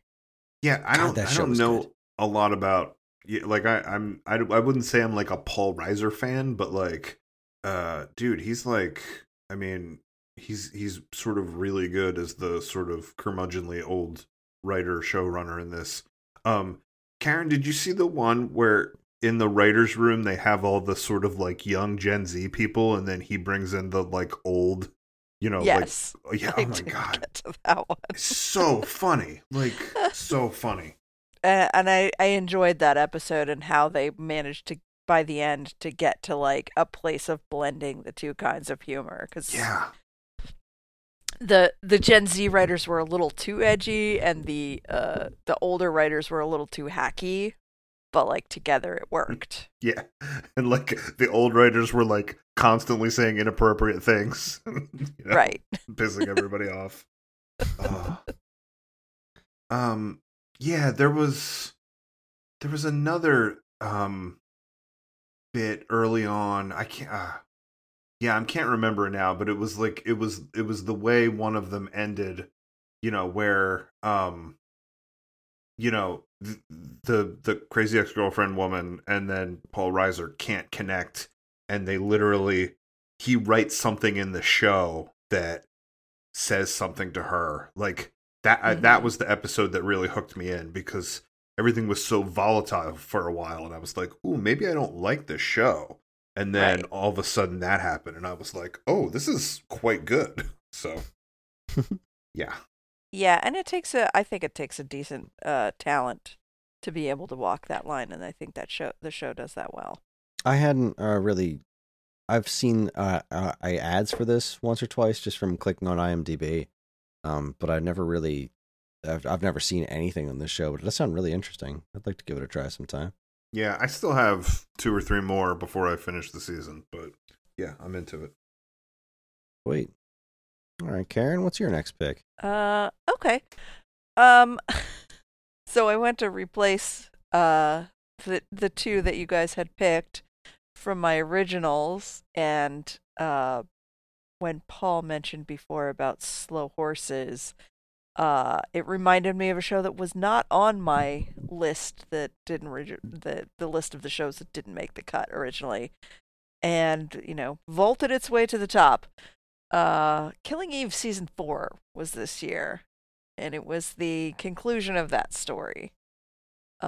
We've been big fans of that since its inception.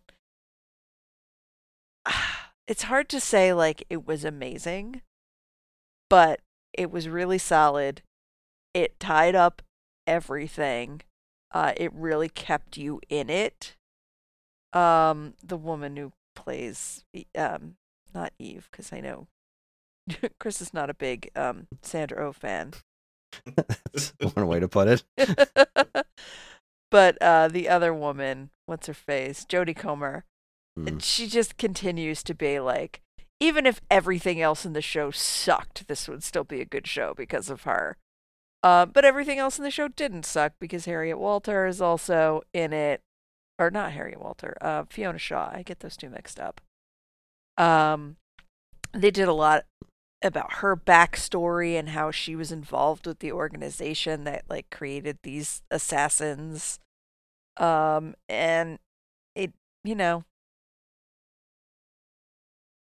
people had mixed feelings about the ending. I still have mixed feelings about the ending, but you can't say that it didn't end.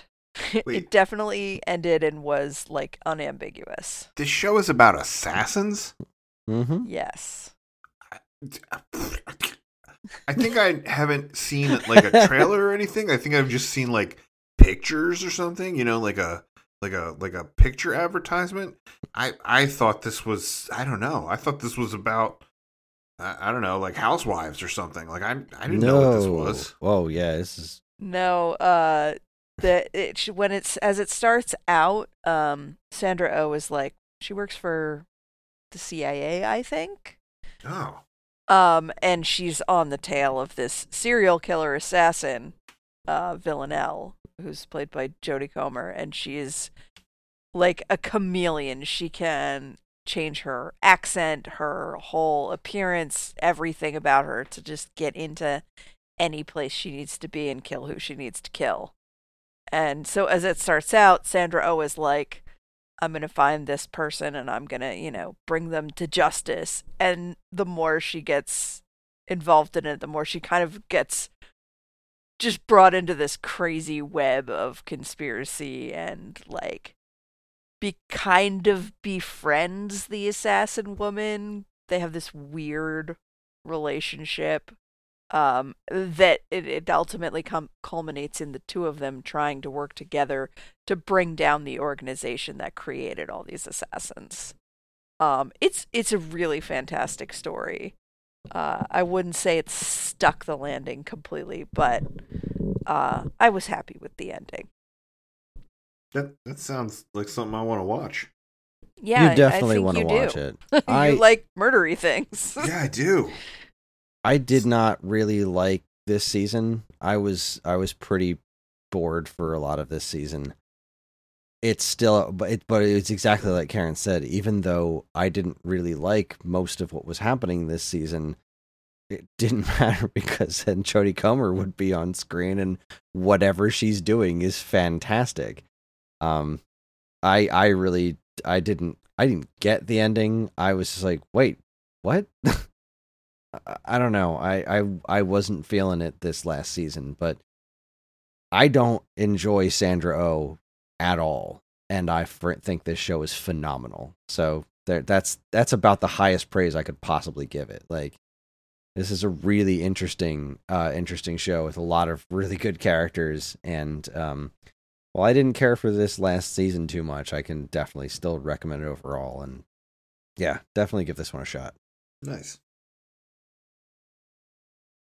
Okay, well, God, there's like 3 more shows I really want to talk about, but the last one, I just want to say I'm more happy that it exists than anything. So I'll give that a special.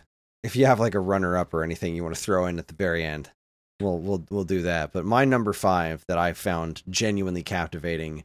I like all the Marvel shows. I like everything MCU, like official MCU that it has existed. I've enjoyed to some extent. I've not disliked any of it. But I found myself utterly captivated by Moon Knight. Oscar Isaacs was freaking phenomenal in this show. The plot was a little wacky, but I didn't really care. I like there's a lot of things you could point to and be like, there must have been an easier way to find like what the night sky looked like besides, moving the night sky. I feel like that would have some pretty catastrophic effects on the rest of the world, but I don't care. I just don't care. Everything was really cool. I loved everyone's performance in the show. I loved the weird hippo lady. I loved the fact that there was the third personality at the end. I thought Ethan Hawke made for a really interesting villain. I loved Khonshu. I loved how friggin' disorienting the show was because, the character was disoriented. So I was enthralled by this show. I really was. It was my favorite of the Marvel shows that hit this year. Nothing against She-Hulk and Ms. Marvel. I freaking love both of those shows, like to the moon and back. But Moon Knight was really something special for me, and I really want to see more of that character in the MCU. I thought he was wonderful, and I just can't wait to see where it goes from here. I guess I won't compare Marvel properties to like pizza or sex to say like even when they're not that good, like they're still like pretty good. I think I liked Moon Knight overall. I think that if I went back and watched it again, I would probably like it even more because I felt like I guess hopefully we're not spoiling anything when we say this. Spoiler. Sorry, but like the end when it was revealed there was like a third person in there. I was like, oh, like so many things clicked for me at that moment, and I kind of just want to go back and watch it again, knowing that.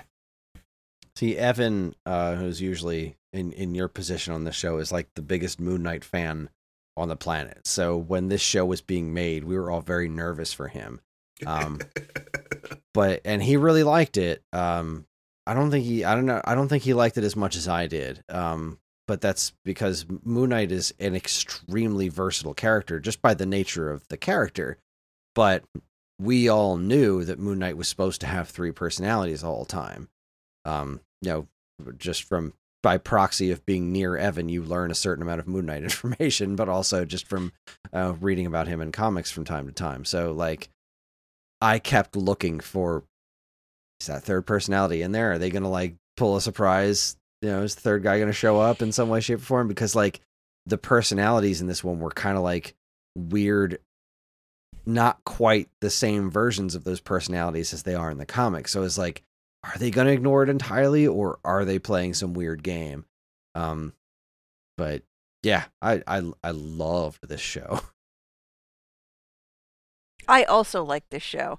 Sorry, I got distracted for a second. I got worried for a minute. I was like, are you guys going to start fighting about this show? I was like, Aaron is very quiet about Moon Knight.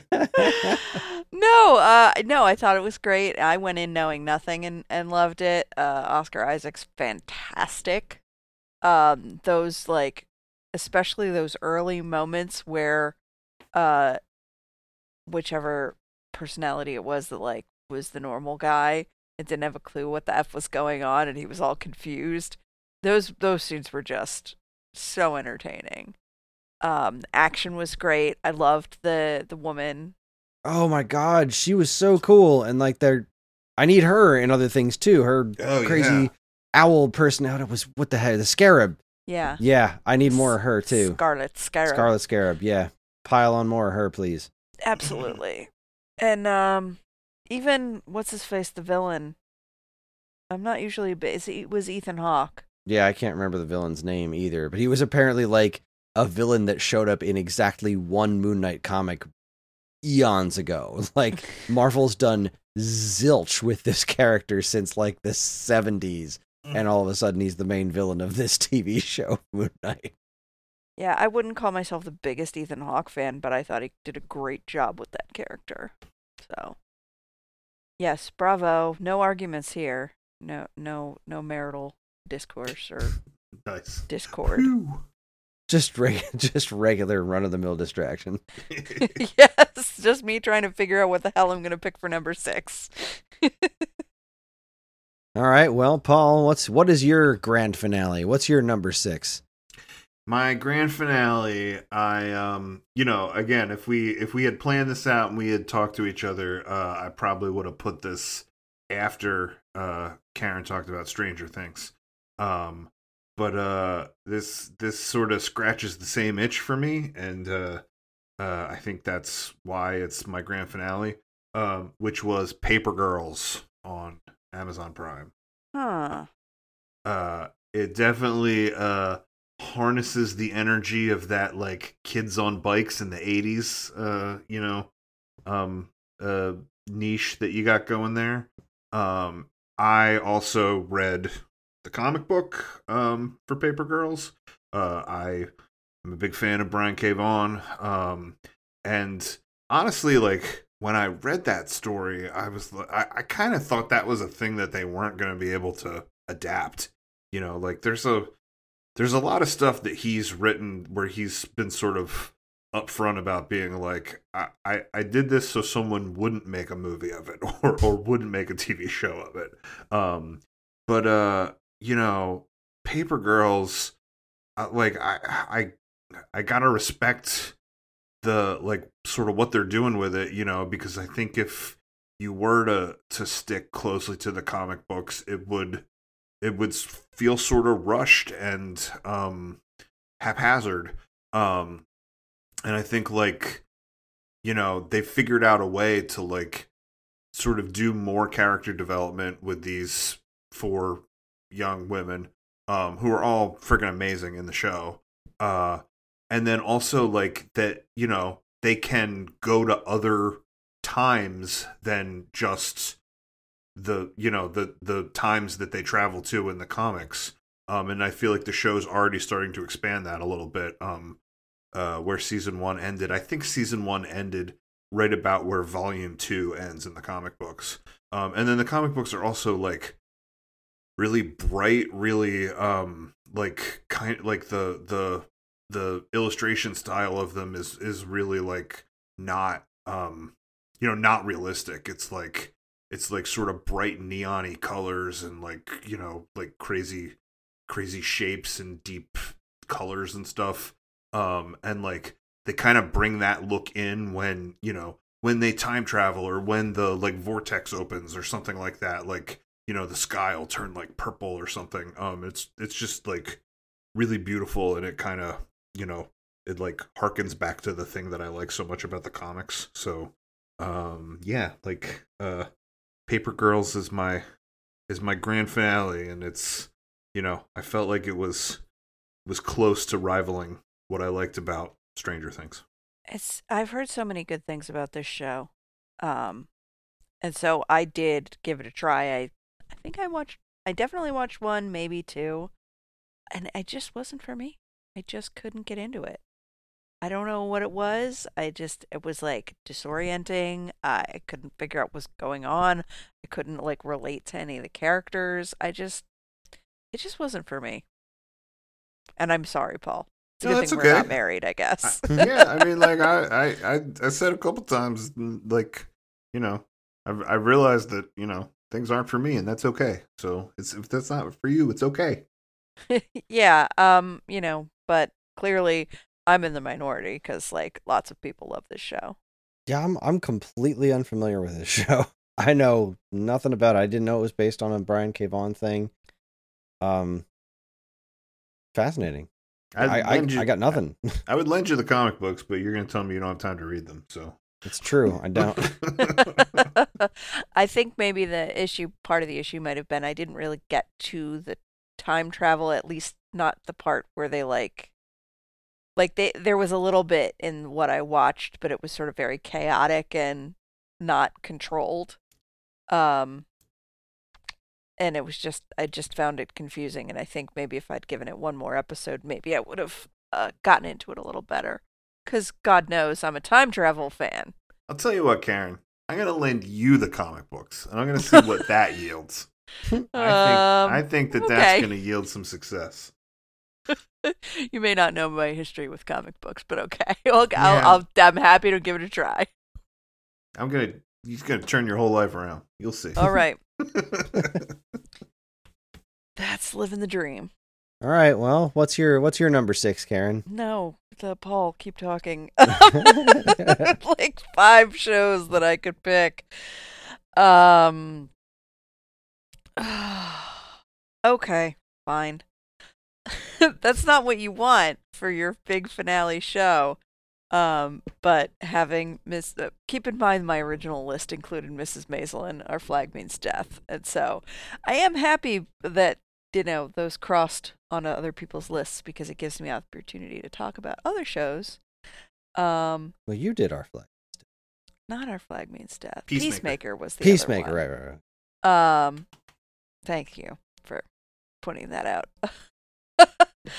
But I think that the other show that I would want to talk about from this year is League of Their Own.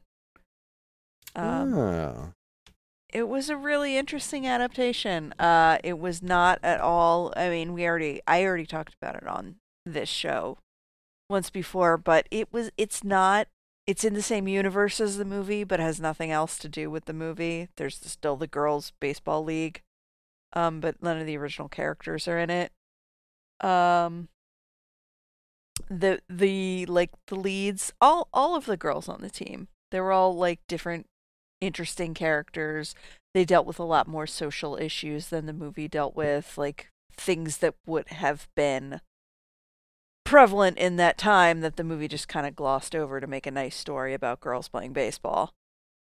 Like racism and, queer characters and all of this stuff. And I thought it did a really good job. Darcy Carden from The Good Place was amazing on it. And as was everybody else, did a great job on it too. And I liked how they handled the, there weren't any women of color allowed on the team. There actually did end up being, I think she's a Puerto Rican character, but she passed as white, so like nobody questioned it, even though she didn't speak English. But so they had this whole other separate storyline dealing with the black characters that lived in the town, and one of whom was like an amazing pitcher, but just was not allowed to have a chance. And so, they dealt with her whole, finding her own way into getting an opportunity to play baseball and discover herself as a person. So I thought it was really well done, and I'm excited to see more of it next year. Good job, Amazon Prime. Way to not bungle a beloved IP. But does it have a Tom Hanks character that pees for like 3 minutes straight? It does not. There is a manager who is played by Nick Offerman. And he's not there for very long. While he's there, he's great to watch, although he's not like the most likable character, kind of a bastard. Because he's a man dealing with a bunch of women in the 60s, like, it was just, or not the 60s, the 40s. Even worse. So, by nature of the character, but he's still Nick Offerman. You had me at Nick Offerman. And he's shaven, like he's no beard or mustache or anything, so that's weird. But he like disappears halfway through the season, and then part of the story becomes there's no other manager hired to like fill the vacuum, so it's kind of left to the team to figure out what they have to do. and that becomes a really interesting thing to see the different players like try on that role and see who does the best with it. And it's a bunch of women who are used to being like ignored and subjugated and domestic. And it's their first shot at leadership. So that's a pretty cool thing to see. So I know, Chris, you didn't watch this. It doesn't sound like, Paul, you saw it either. I didn't watch it, but that didn't mean I didn't want to watch it. And also, like, like there's a lot of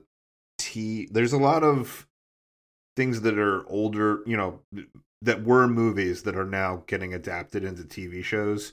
And like that one seems like it's got a lot of ground it can cover, and that it would be a pretty cool TV show. Like, especially hearing you explain it, like it sounds honestly like it would make a better TV show than movie. You know what I mean?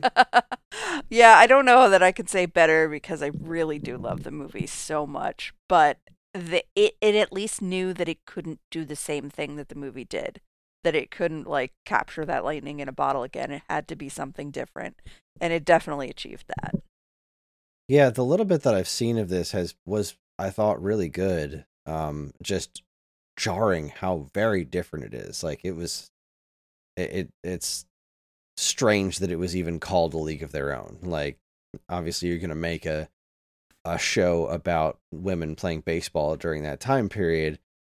I guess you'd just kind of have to. Okay, well, why not call A League of Their Own, even if it is just tonally so completely different? But I the little I saw, I thought was really cool. Yeah, it's escaping me what I want to compare it to other things that were movies that are TV shows. But I guess what I was gonna say is like I think the TV shows that I've found to be most successful with that are the things that don't try to be the movie, that try to make it their own story, So that sounds, it sounds like it's doing the right thing. It is, and if you were interested in it, I would say go for it. Cool, nice, will do. All right, well, my last pick, surprising nobody who listens to this show, was Andor.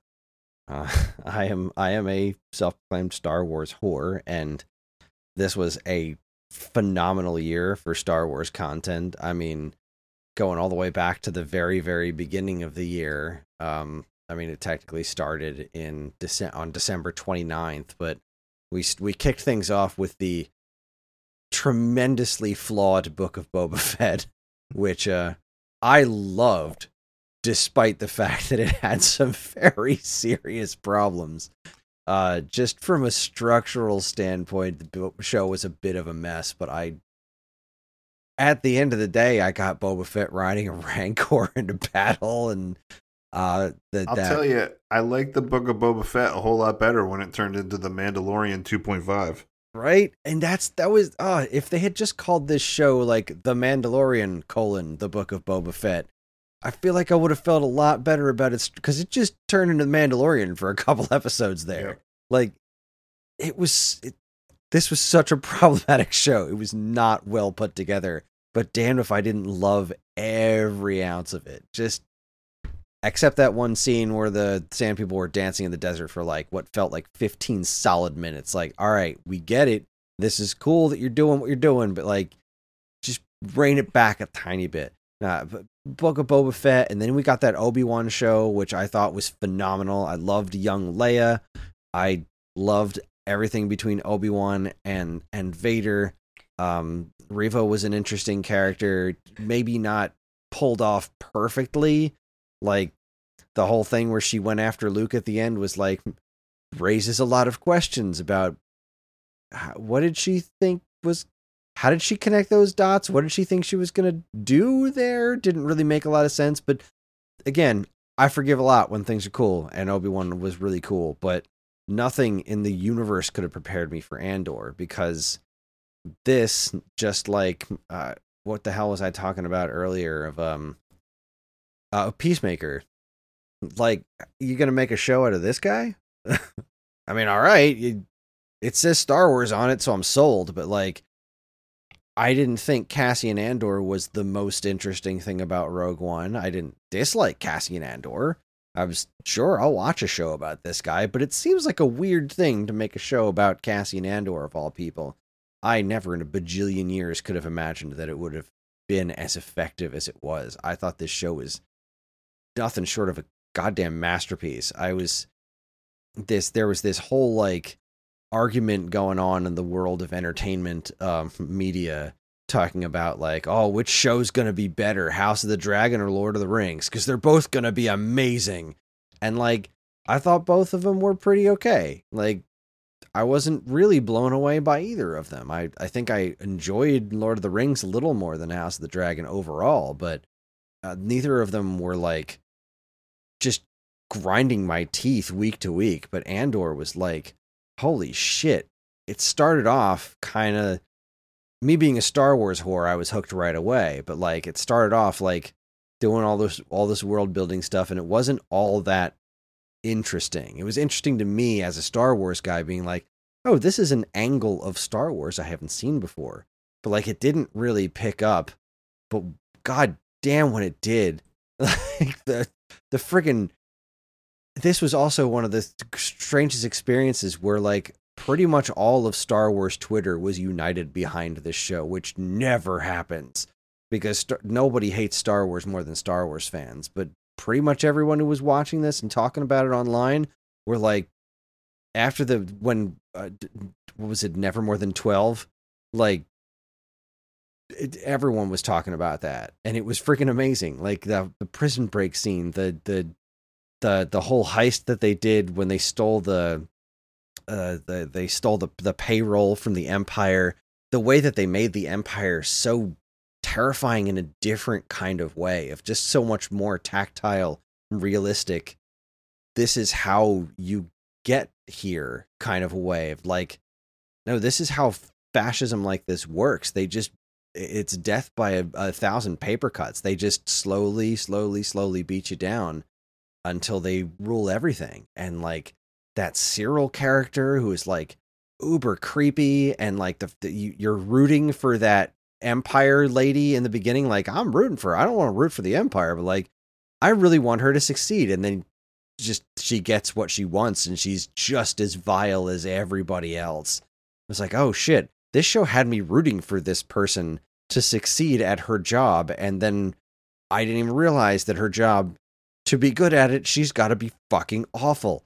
And the freaking torture scene where it was just, you don't hear anything, you just see that woman's reaction to the torture. Like, there were so many, the freaking monologues of Cassian's mom at the end where they cut out her saying fuck the Empire, instead they changed it to fight the Empire. Luthen's amazing speech. Just Luthen as a character is so interesting because like, he's not a good guy, but he's resigned himself to not be a good guy because he's convinced that he can't be a good guy in order to make the good guys win.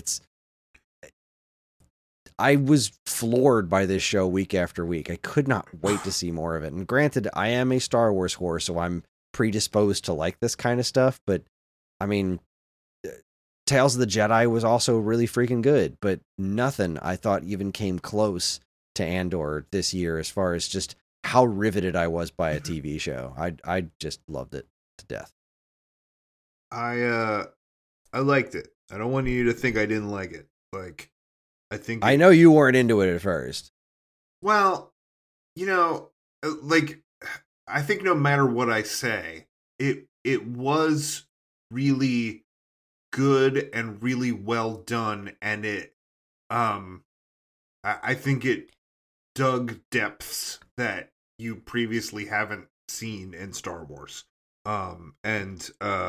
Yeah, I agree with a lot of what you said. The payroll heist, the prison break, a lot of it was really cool, and like I also like, one of the things I thought was so interesting about it was the way in which you're watching the Empire sort of realize that maybe it doesn't have its shit together. You know what I mean? Like, Mm-hmm. like when it starts, it's inconceivable to them that there could even be factions banding together that would oppose them. And that they're so big and bureaucratic that they're sort of bound to fail in a lot of ways, you know? So there was definitely threads of it that I was like so into. By Cassian's speech about that too, where he was telling that kid who's writing the manifesto, he's just like, they don't think about you. They don't care about you at all. Like, they're not threatened by you because you don't exist to them. You're nothing to the Empire. I loved that bit. Yeah, it was definitely cool.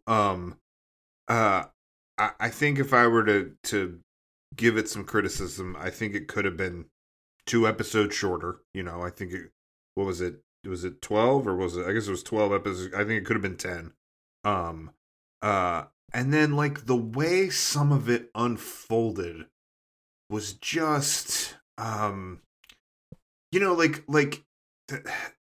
I think the thing that made it feel so un-Star Warsy is like, even if you're getting, you know, this sort of like death by bureaucracy or these like, you know, these sort of tales of hope where you're watching the rebellion form or whatever, right? Then it's, you know, it's cut together with like space wizards and, you know, and like, you know, smuggler pirates and stuff like that. So there's other stuff that you're watching. Like, this was just that story. So then when it zeroed in on some of these things, like, if I had to watch that dude with the overbearing mom pour himself more blue milk and eat breakfast in that kitchen anymore, I was gonna, like, strangle myself. Like, there was stuff about it that could have been, I think, more concise and more, just laid out in a way that flowed better. You know, like, I thought it was so weird that they do that heist thing and then he ends up in that prison, you know, like there was stuff about his story that was weird the way it unfolded. But by the same time, I did think it was funny that they were all out looking for him and technically they had him. You know what I mean? They just didn't even know that they had him. Like highlighting bureaucracy right there, you know. I agree with what you're saying about the Cyril and his mom thing. I think that was a symptom of the way this show evolved from what it was originally intended to be. Like, there was the original intent that was that there was going to be a lot more of the show, I think, in a different kind of structure, but also knowing that it was already, like, season 2 was already happening. Like, there was it wasn't even in question of whether or not there was going to be more of the show, which I thought was a really bold move on Disney's behalf, because nobody was watching this show when it started. So I'm glad it caught on, but the fact that it was immediately greenlit for 2 seasons, that we didn't really get much of a payoff for Cyril. I love his weirdo friend. We watched the Nerdist recaps, and they kept cutting back to his weirdo friend saying "pockets" in the first episode of the show, which I thought was funny. Pockets of rebellion fomenting. So I love that they brought that guy back. But yeah, the Cyril thing was kind of a weird non-payoff for the show, and if there was a weak part of it, they did spend a lot of time with him. It felt like forever with him eating cereal at his mom's house, but it was I know it's building towards something. I don't know what that is that they're building towards with Cyril, because like clearly they are doing something with him. I did think it was interesting just seeing how utterly miserable his life is. And like, this guy is just such an Empire bootlicker. And then you go home and you see just the utter misery of his life, and like you almost feel bad for him, but you can't feel bad for him because he's horrible. The way he was stalking the other Empire lady, I can't remember her friggin' name either, but she was like, that actress was amazing. She was outstanding in the show. But like, this Cyril character, I don't know what they're building towards with him. and they didn't really do a good job of making that feel worth our time in season 1. Like, just because there was no real payoff with him. So yeah, I get that. It definitely wasn't a perfect show. It was a perfect show for me. That is really what it gets to. Like, it hit all of my notes, and the little, the couple things that I felt that it didn't do right, they mean nothing to me because I just loved everything it did right so goddamn much more. Like, just like Book of Boba Fett, or even Obi-Wan. Like, I freaking love that Obi-Wan show. The chase sequence in the woods makes no sense. There's no way you're going to convince me that all these grown-ass adults weren't able to keep up with a 6-year-old kid running through the woods. Like the dude who ran into the tree branch. Like, it's not a wall, just keep walking. What are you doing? Like, it was so hilariously poorly put together. But I didn't give a shit because the rest of the show just made it work for me. It work. I don't think any of them are perfect shows. Like, certainly Book of Boba Fett wasn't a perfect show. The Obi-Wan thing had some problems. I think Andor had some problems. I think if you put a gun to my head and you made me choose, I probably would have chose the Obi-Wan show over the other ones, just because. And like, that wasn't a story I was looking forward to, but when I saw it, I was like, this is more of what I love about Star Wars. Like, if I can, if we look at all 3 of them that tread completely different ground, like, I've realized that's the thing I most identify as, as wanting more of Star Wars. The sort of, like, Obi-Wan, what is the Force, the Jedi Obi-Wan stuff versus Vader, Jedi versus Sith. Did you happen to watch the Tales of the Jedi at all? No, the cartoons. Sometimes I'm in, sometimes I'm not. Mm-hmm. It was very miniseries, very very short. There's very little of it, but it was really also very very interesting. It showed how Count Dooku went from Jedi to Sith, which was a really interesting story. But I mean, just for me personally, I was so floored by Andor. I can definitely recognize that it had some flaws, but I also think that as a show, I feel like it just got it. Even if you're not into Star Wars, I felt like you could watch this and get something out of it because it was just such enthralling storytelling. Like the friggin' prison episodes were just like, goddamn. Like, I was so interested in it. So it was. I loved Obi-Wan. I loved Book of Boba Fett, like, a ridiculous drawing your kid makes that doesn't really make a lot of sense, but I loved it with all my heart. And I love Tales of the Jedi. I love most Star Wars things, but I really thought Andor was just astronomical to me. Nice. I don't have a lot to say about Andor that you haven't said already. I obviously liked it, or I would be kicked out of this house. But I will say what is interesting to me that, as you're pointing out some of the issues with the pacing, that's interesting to me because when we watched the heist episode for this podcast not that long ago, and Chris had a difficult time picking which episode out of the 12 to bring Evan and Angie into the show who hadn't really seen any of it. And that was such a compelling episode when you watched all 5 before it.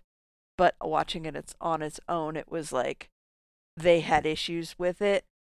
And I think that speaks to how well a lot of the pacing did work. As much as I agree with the criticism about the Cyril arc being kind of slow and too much, I think a lot of the rest of the structure of the season really did work to build in a way that was like new and different for Star Wars, I think.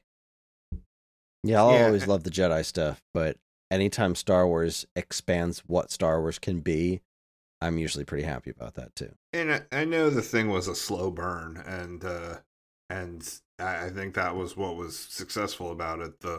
The amount of time they took setting things up and the amount of care they took. I just think it could have burned a little faster sometimes. Like That's fair. Yeah, look, two episodes faster. That's my feedback for them. The revolution at the end, people literally beating the Empire to death with the brick made of Marva's ashes was so fucking awesome. Loved it. All right. Well, that should just about wrap it up. We've been at this for a while, but I feel like we've all got to have at least one or two honorable mentions. So, we're not going to have big discussions. Quick honorable mentions. Paul, do you have anything else you really wanted to mention? When I narrowed it down to 11, before I narrowed it down to 6, what was on my list was Reacher. And I know that this is probably just me because I read these books and, whatever, but like, I really liked that show. I thought, I thought that guy was cool. I think I mentioned Shining Girls when I talked about Slow Horses. Bumper in Berlin, but mostly as a joke. I swore you were going to come on this podcast and yell at me for not having watched it yet. I'm sorry, I haven't. No. That's okay. We just finished Three Pines on Prime, and that is pretty amazing. It's Alfred Molina, Dr. Octopus off in a small Canadian town solving crimes. So that was pretty good. And then like I don't know where you guys are landing on this. The internet seems to be angry at this show. Like, the internet seems to not like it, but I'm kind of enjoying Willow. Am I the only one? No. Nope, Okay. You're not the only one. That I'll mention that in a minute. That was my honorable mention. Like, I'm super into it, and it seems like I read things and like everybody seems angry about it. And I'm like, what? Like, I think it seems pretty good to me. There's a very vocal chunk of people who are angry at it because it stars lesbians. Oh, is that why? That's why? Okay. I mean, that's really why. It's what the point ultimately always boils down to. But yeah, I mean, it's making some choices for sure. But I'll expand on that in a minute. Karen, what about you? You got any honorable mentions? I do. Was that it for you, Paul? Yeah, that's it for me. Okay. I watched the Julia Child biopic show. That was great. We all sort of flirted around talking about how great Ms. Marvel was without actually choosing it, and so yeah. I had Sandman on my list. I didn't pick it, but I do want to just give it an honorable mention, if only because it's an adaptation, a TV adaptation of a comic by my favorite author that I never could get into the comic, but I got into the show.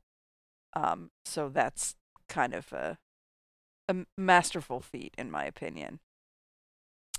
And we talked a lot about all the fantasy shows that we watched, but we didn't pick any of them. But I thought Rings of Power was freaking great. Super fun. And then there were this was so early, far back, but Bridgerton season 2. I love that show, and I love yelling at the stupid dummies on it. And Only Murders season 2. How did they take a show that should have been one season and somehow make more out of it and make it so good? That was great. I don't know, but they did, and they did a great job with it. So those are mine.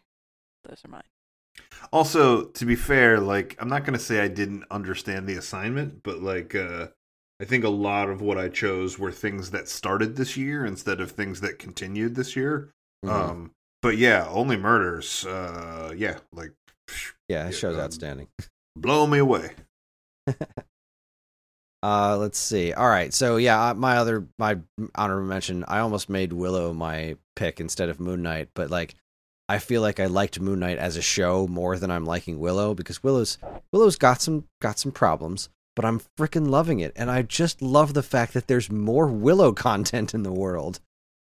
The movie never got any sequels or even a comic adaptation or nothing, and I loved that movie as a kid, and I'm finding the show to just be super fun. It's not trying to be amazing. It's just good. It's just fun, entertaining.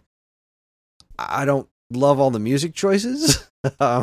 Sometimes the credits roll and I'm just like, oh, that's a choice. But no, I think the show's great. I think it's.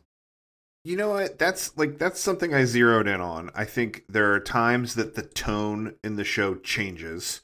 Mm-hmm. To be more like comedic and weird, right? Like sometimes I don't know if you're up to date with it, but I think it was last week's episode where there was sort of the montage of Borman, yeah, we just haven't. We're up to date. We just haven't watched tonight's episode because we're doing this.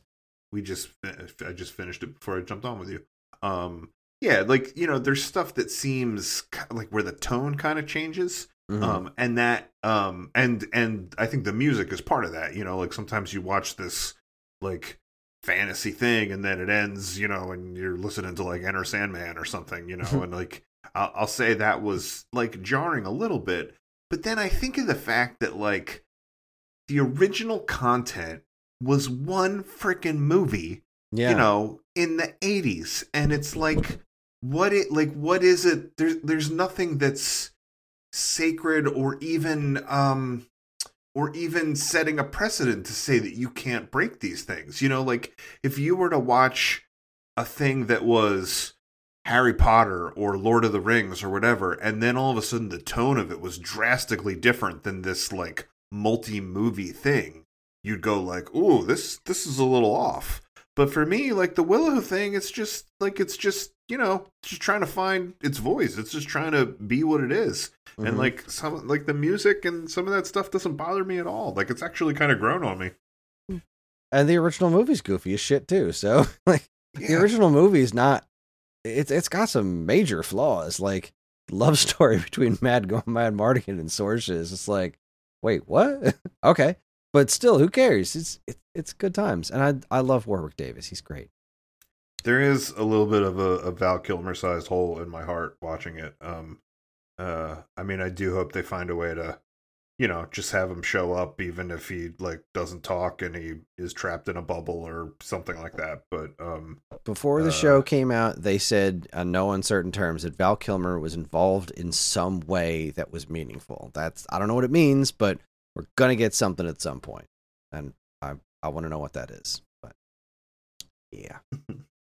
I do want to just mention Cobra Kai season 4. Oh yeah, Jesus Christ, I forgot that happened. It's it is time for that show to end. Okay, it's got to stop after the next season because it's just pushing right up against like the show is phenomenal for the first 3 seasons. And season 4 was very good. I was very interested in it, but it's time, guys. Don't let this go on. Don't let it overstay its welcome because it's right up against that door right now. Please do it for me. Well, you know what? I'm gonna say something big here. Okay. A couple times in the course of tonight, I pointed out like the show does this thing and it's not for me, but that's okay. I will say Cobra Kai season 4 specifically really leaned in hard to the like, let's bring back people from the 80s and kind of leaned away from the story of the kids, which was kind of the stronger thing and the thing that I think was propelling it forward, like you focusing on this next generation of kids and their story. So I think Cobra Kai is making it for me, and it probably should stop doing that. Like, exactly. It should stop in general, but yes, I 100% agree with what you're talking about. I want to call out where'd it go? I'm looking at my list now. Resident Alien continues to be a very good show. I feel like it doesn't get enough attention, but it's on Sci-Fi. It's really quite good. yeah.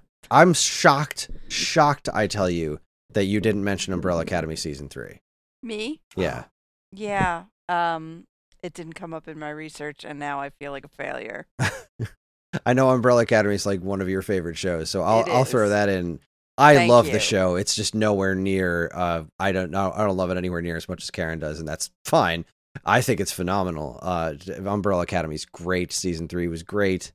You can go ahead and swap out Killing Eve Season 4 for Umbrella Academy There you Season go. 3. Dunzo. Lock and Key concluded. I didn't hate it. I didn't love it anywhere near as much as I love the book, but I thought it was cool. And I have to call out Dragon Prince Season 4 because it's been literally years since Season 3 of the Dragon Prince, and the show, writing-wise, didn't skip a beat. The writing and the acting still is great. The animation took a hit. I don't know what's going on with Netflix's animation budget things, but I was really happy to have that show back. And yeah, those are my honorable mentions. Great freaking year for TV. Oh, and Law and Order came back. It wasn't great, but it came back. It was still Law and Order. It came back with 2 seasons this year. What the hell was that about? There's a whole other season I haven't watched yet because, like, we made it through season 21 that came out in February, and then season 22 hit in September. So, I don't know. And they also lost Anthony Anderson for between season 21 and 22. So, I'm not too crazy about watching more of the guy from Burn Notice who fucking sucks. And the writing was not spectacular, but it was still Law and Order. And the original one was always the best to me. And it came back and it was still Law and Order. So that happened. Honorable mention just for the balls of making it happen. Go team. Law and Order is always going to Law and Order. It sure is. Titanic balls. All right. It's time to wrap this up. It's late. It's time for us all to go to bed. So that is our show. Join us next time, which theoretically won't be for another month. I think this is going to take the January slot as far as this show is concerned, because Evan and Angie have a lot going on. But when we come back next time, we'll be talking about Karen's pick, Winchester's Season 1, Episode 1. We did watch it the other day, and it was certainly a television show that we have watched. It's gonna be a fun one. I'm not going to say I didn't like it. I'm not saying that at all, but it was, you talked about Wednesday feeling very CW-y, and I'm like, I feel like it must have been a while since you've watched something CW. Because that flavor, oh man. God, remember we were all watching those Arrowverse shows? They were so entertaining, but god damn, were they CW. Yeah, they sure were. That is a distinct flavor. All right. This week's episode is not filmed before a live studio audience, but it is fueled by feedback from listeners like you, and you can get in touch with us in a multitude of ways. We have an official Geekade Discord where there's an entire This Week's Episode channel dedicated to all things TV talk. We're on Facebook, Twitter, and Instagram through all the official Geekade channels, or the more specific Twepcast accounts, which I don't even think we use anymore, so I should really rewrite this script. And of course, we can all be found in various ways. I'm available on Twitter at Geekade Chris. That's Geekade Kris. You can read my work at StoneAgeGamer.com and in the pages of Nintendo Force magazine. Karen, where can the listeners find you? I said glisteners. Where can the listeners find you? I was not going to point that out, but since you did, that's a weird word. Yeah. You're all glistening. At STM Stitches on Facebook, Instagram, TikTok, Etsy, and I guess Twitter. Theoretically. Paul, do you have anything you want to plug? Anything you want to tell people? Just share your information, or just tell everyone to fuck off and listen to Theater Near You? Yeah, listen to a Theater Near You. You can't find me. I hide from people. Probably should be better about that. But hey, listen to the show and say thanks to Chris, and then maybe I'll poke my head out more. Good times. If you need to know more about the shows we discussed tonight or what we'll be watching in the future, have a look at our show notes. And if you have any other questions at all, we can always be reached at mail@geekade.com. Just include the words "this week's episode" in the subject line so we know who you're trying to reach. This show is available anywhere fine podcasts are sold, including Apple Podcasts, Spotify, Stitcher, YouTube, and more. And wherever you decide to listen, please like, comment, subscribe, and leave reviews because any and all feedback is welcome and appreciated. Also, if you want to get early access to this show and a number of other Geekade podcasts, please sign up for our Patreon. It's a Geekade Patreon. You can get early access to our episodes and a monthly podcast schedule. It's a good time. And again, as always, keep your eyes on Geekade for more fresh, original content. That is going to be it. All right, I'm Chris. I'm Paul. Titanic balls. Well done. Good night. Good night. And this concludes our broadcast day.